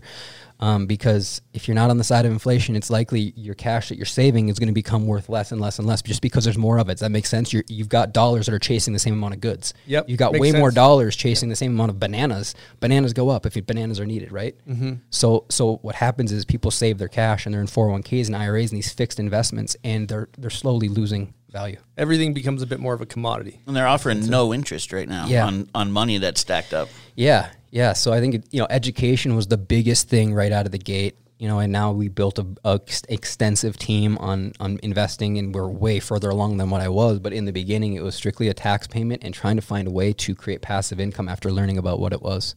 So explain exactly, kind of as an investment group, what you guys do. You guys all pool your money together.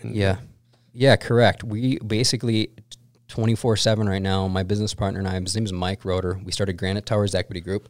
And Granite Towers is a company that looks for apartment assets. And when we find an asset, we bring it to our investors and we show them the opportunity that we found, that we believe, and how we can add value to the apartment, and we all buy it together. So we just put a property under contract last week, $15.2 million contract. We need to raise $4 million. It's in Nashville, Tennessee. And when we have the opportunity, capital flushes these deals. Because there's a lot of people in the world that have a lot of cash that don't know what to do with it. Mm-hmm. and I can speak to anybody right now. If you don't have a lot of cash, there's ways to start to save a little bit. 25K chunks. You start with 25K chunks. I don't care who you are in the world right now. You can save 25 grand. You know, and if you start with a 25 grand chunk and you start to get educated, you can start to invest in these deals, and you can start to we preserve capital. We take care of it and then pay you more. And that's really the name of the game, is find a great asset in a great location, show it to the investors, and whoever wants to invest, fucking let's go together. My money's always in the deals. Every time I'm in the deals, 6 figures or more, every deal. And you know, in the beginning it was a little less, but now I care as much as the next investor. Yeah, when you got your own skin in the game. Yeah. That's genius. Now, so if we're going to just break this down for some digestible, actionable advice for our listeners, or let's just take the kids our age that they're listening to this, they like snowboarding, they don't know, but they don't know what to do with whatever money they have. What would you say, like if you could bullet point 3 things of what to do that's actionable advice, what would you say that you would do if you say, let's just say you had, okay, I put away 5 grand or 10 grand or something small. There's not that that's a small amount of money, but just something to start with. Yes, right? Yes, this is great. I hope I can add value here. Number 1, I would just continue to live below your means. You don't need to spend everything you're making. You know, don't act like you're a baller when you're not, right? Living off cash you're making as income, it's just step 1. So try to get that into your mind. Just let that bumble around. Let that seed, you know, grow. And once you start to put cash away every month, your confidence will go up, and start reading books on education. Rich Dad, Poor Dad is a great book to start of the basics. Read it again. I read it every couple years. You know, the ABCs of apartment investing, or ABCs of real estate. If you want to learn about real estate, incredible book of basics. You know, just start to develop some education on what to do. And if anyone wants more information, I can give you more information on starting your education. And then after you have some cash stacking and your education is going up, either you got 2 choices. 1, you can go and find investments and take control of it, or you can find and work with people like us. You know, and this isn't a sales pitch in any way, shape, or form, but I'm telling you right now, if I did it again, I would work with somebody who was a pro. You know, we got trained by a guy out of Dallas, Fort Worth, who's been doing this for 30 years. That's all he does, apartment investing, value add. And when you go through and you learn what he does exactly and how he's had success for the last 30 years, it's a very simple recipe. But if you don't know the recipe and you don't know the critical things to look at, it's very dangerous.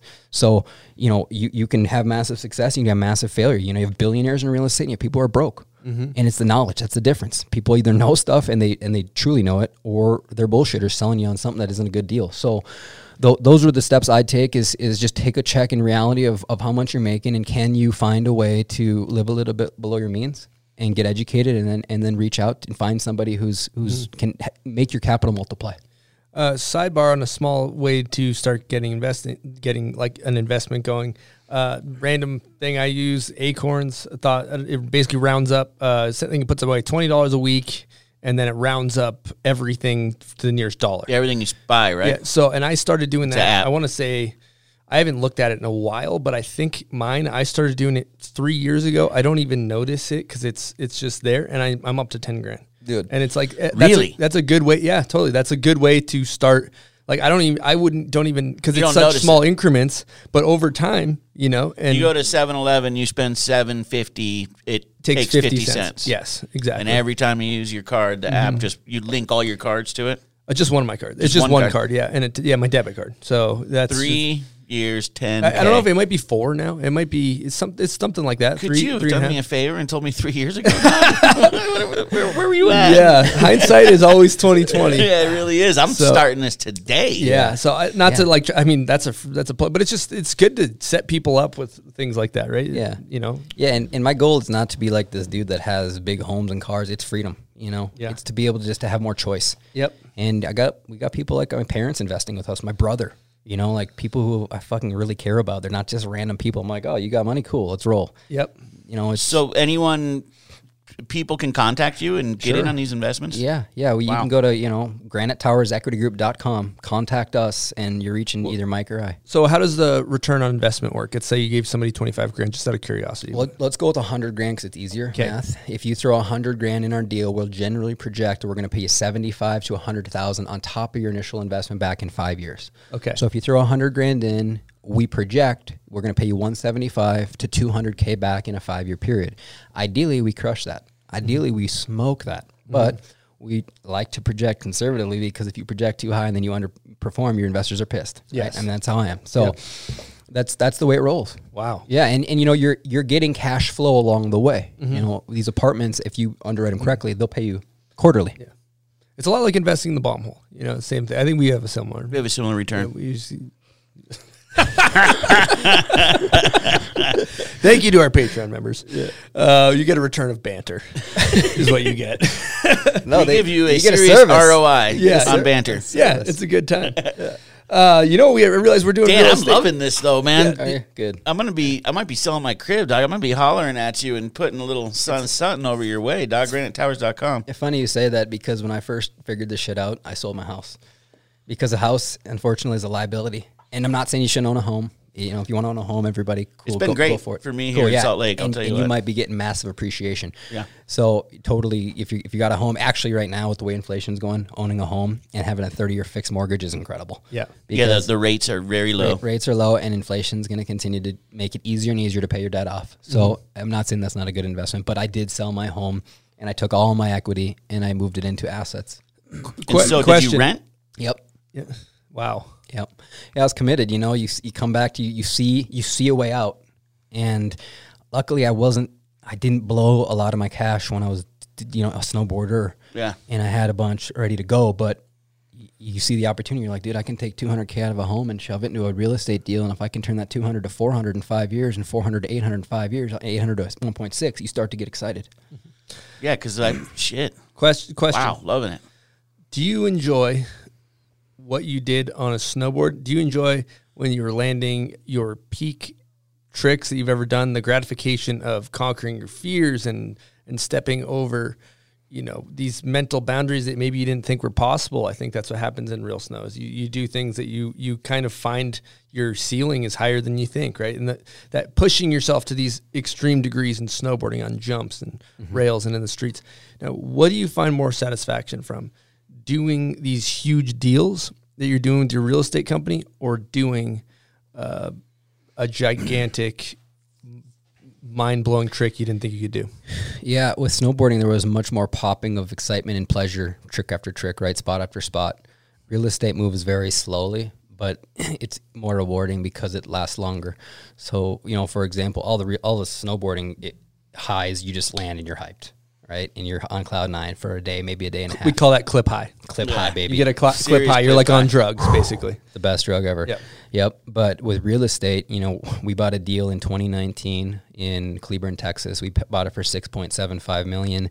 We just put it under contract for sale for $12.4 million. So we're giving our investors a 200% return about in a 2-year period, and that feeling is extremely rewarding and exciting in a totally different way. You know, you've got a lot of people, and a lot of people I know well in that deal, that I'm going to fucking give a lot of cash back. Yep. And enough chunks where they're like, dude, I can really do something with this. That's a good point, because snowboarding, really, it's about me, especially as a pro. Look at me. Check out me. Watch my video part. Hey, stand in the cold, buds, and shoot me while I battle this cold-ass rail, or, you know, this long rail, and it takes me 300 tries. Negative 20 out. Right? And then your video part comes out. It's just you. It's a very self-centered sport. And that's really a great perspective about real estate, about how you're kind of adding value to people's lives. You're improving their life, and 100%. You can be breaking, you know, chains of people that have had bad generational wealth. You know, a lot of I've just read this book, Outliers, and it's very interesting. It's really a lot of where we come from comes through our cultural roots, and there's a lot of things that are advantages we've had from where we're from, our income, our grandparents' income, and they all play a factor in who we are. And so it's really cool if you can take somebody that their parents didn't go to college and they come from not very much money, and maybe they're an immigrant family, and then you can take them and you can give them some generational wealth for the next generation. That's a huge, powerful. That's huge. Yeah, it's such super a rewarding, powerful. Such a rewarding feeling. And not only are you improving your lives of your investors, you're ideally improving the lives of these tenants, because we're always coming in with multi-million-dollar upgrades for the apartments, and you know, we're improving the parking lots, the siding, the windows, the security, playgrounds. You know, I mean, we come in and we upgrade this stuff, and ideally give our tenants a nicer place to live, a safer place to live. So it's a win on all ends. It really is. And you know, there are some people that are, you know, upset when you up their rent, but you know, that's part of life. I think is, you know, the market's the market, and you got to roll with the punches, all of us. Okay, love this real estate talk. We're going to go back to some snowboard nerd stuff. I know you've been a little bit out of touch, but we're going to play a fan favorite here. Name that video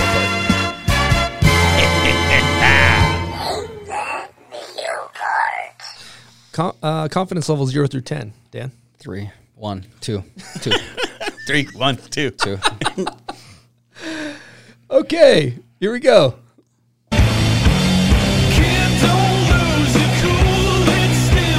Pat Moore. It's the Sword. Close. He used that band. Every Sword song is like a Pat Moore song. I think that's a Sword. I'm not sure. I just went with my first thought. Hold on. Let me think one more time. You want it again? Yeah.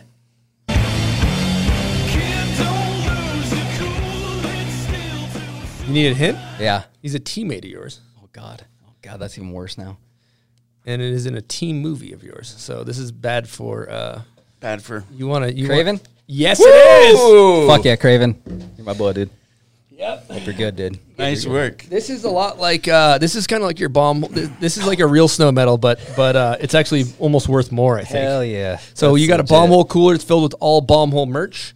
You got T-shirt, hoodies, mugs, all kinds of good stuff, which is available at bombhole.com. Thank you. I don't know. We're not going to say you won that. It's more of a participation award, even though you kind of got it with a little hint. Yeah. Damn. You got there. You got there. I definitely recognize the song. I should have known. I would have said the same. Any Sword song, you basically just kind of think Pat Moore. Okay, then part 2. This is for our listeners at this point. You guys know the drill. If you know what video this is from, comment on Dan's photo on Instagram when this comes out. At the bomb hole on Instagram. Here we go.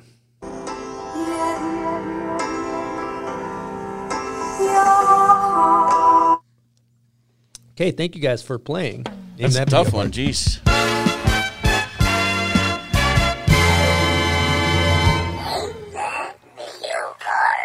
We're trying to hit some different generations, we'll say. True. That's one of the newer ones.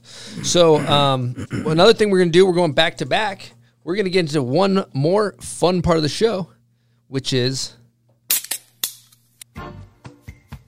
Welcome to the Pub Beer Crapshoot.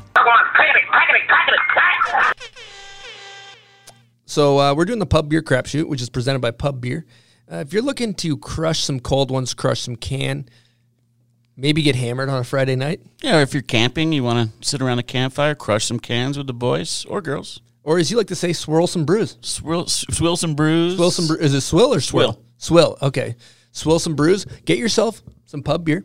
They support the podcast. If you're at a 7-Eleven, you're looking at the beers, might as well get the one that supports the podcast. And hashtag cheap fun beer, right? It is fun from what I hear. I heard it's extremely fun. It's a great time. It's extremely cheap, and they support us. You should support them.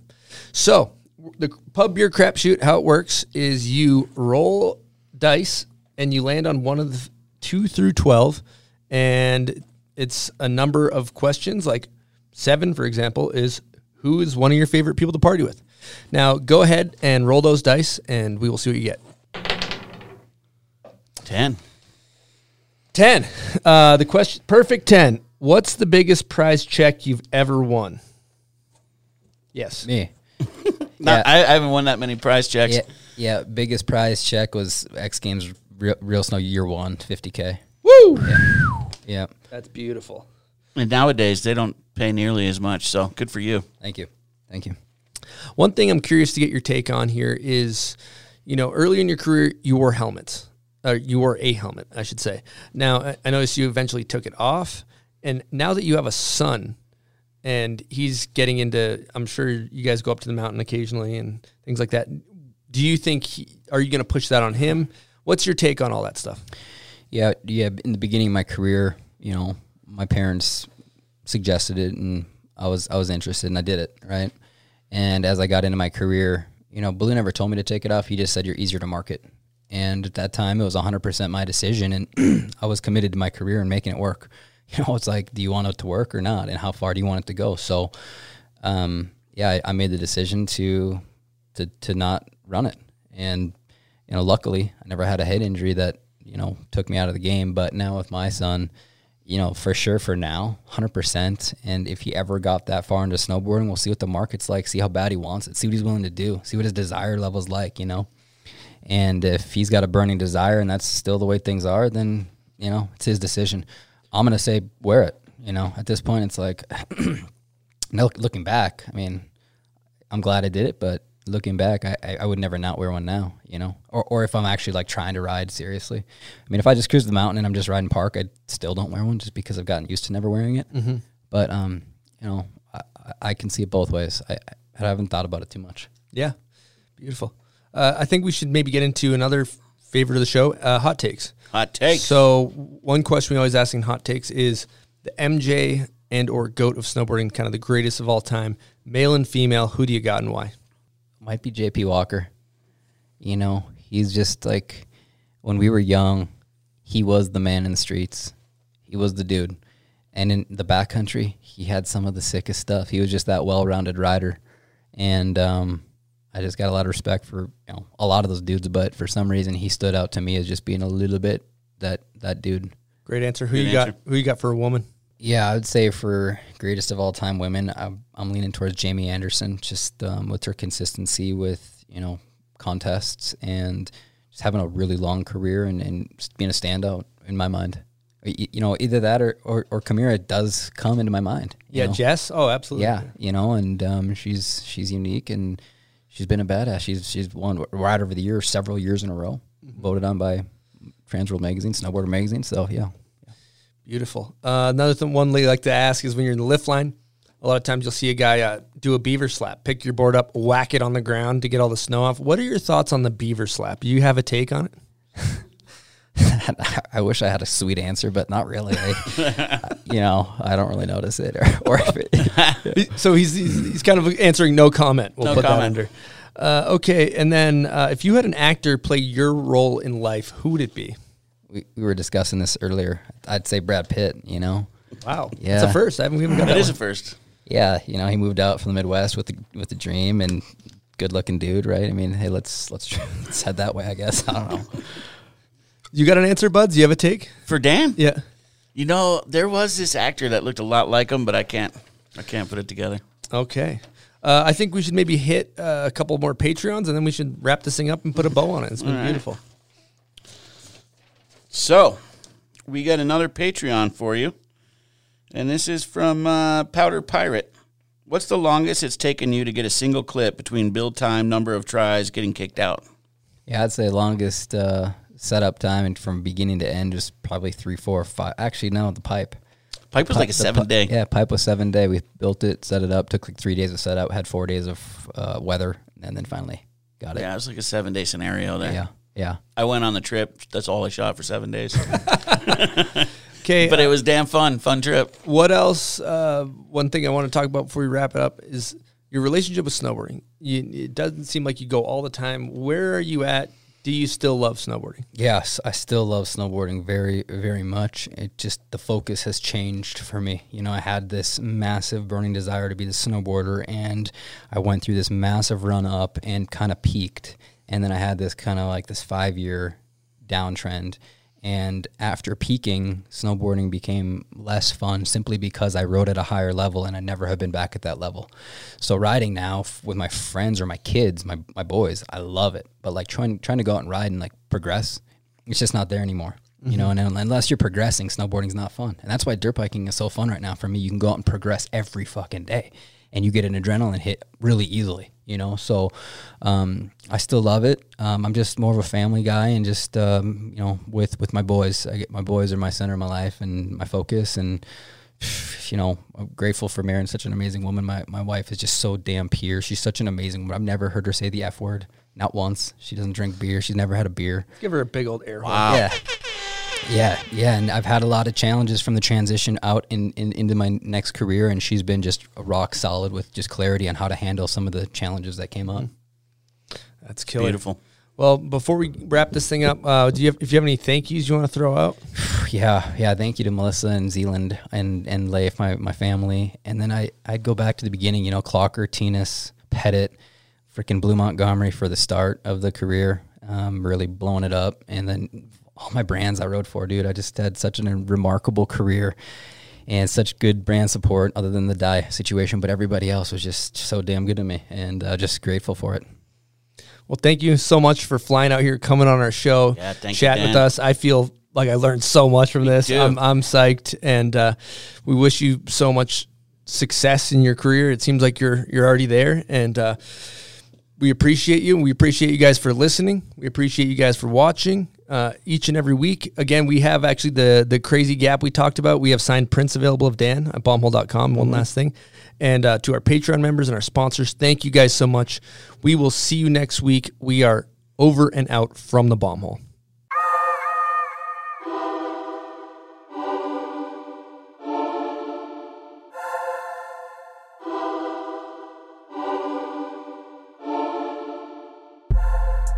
Thank you guys so much for listening. We really, really enjoyed that conversation. We really enjoyed the fact that you guys listened to us too. So with that being said, do not forget to hit the subscribe button.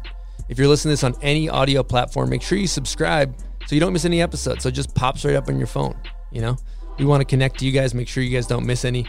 Again, do not forget to subscribe. And then lastly, let's talk about the Patreon, bud. Yeah, if you like what we're doing, check out the Patreon. It really helps us keep the lights on in this place. Find out who the next guests are going to be. Get merch, ask the guests questions, see photos from what's going on in the office and the booth. Really get to be part of our program, and more importantly, part of the community we're building. That's what we're trying to do. We're trying to build and strengthen this Bomb Hole community. So again, thank you guys so much for listening. It really means the world to us, and we really, really enjoy doing this. And we want to keep making episodes, keep bringing you guys great interviews with people we're interested and inspired by. So again, thanks for listening, and we will see you next week.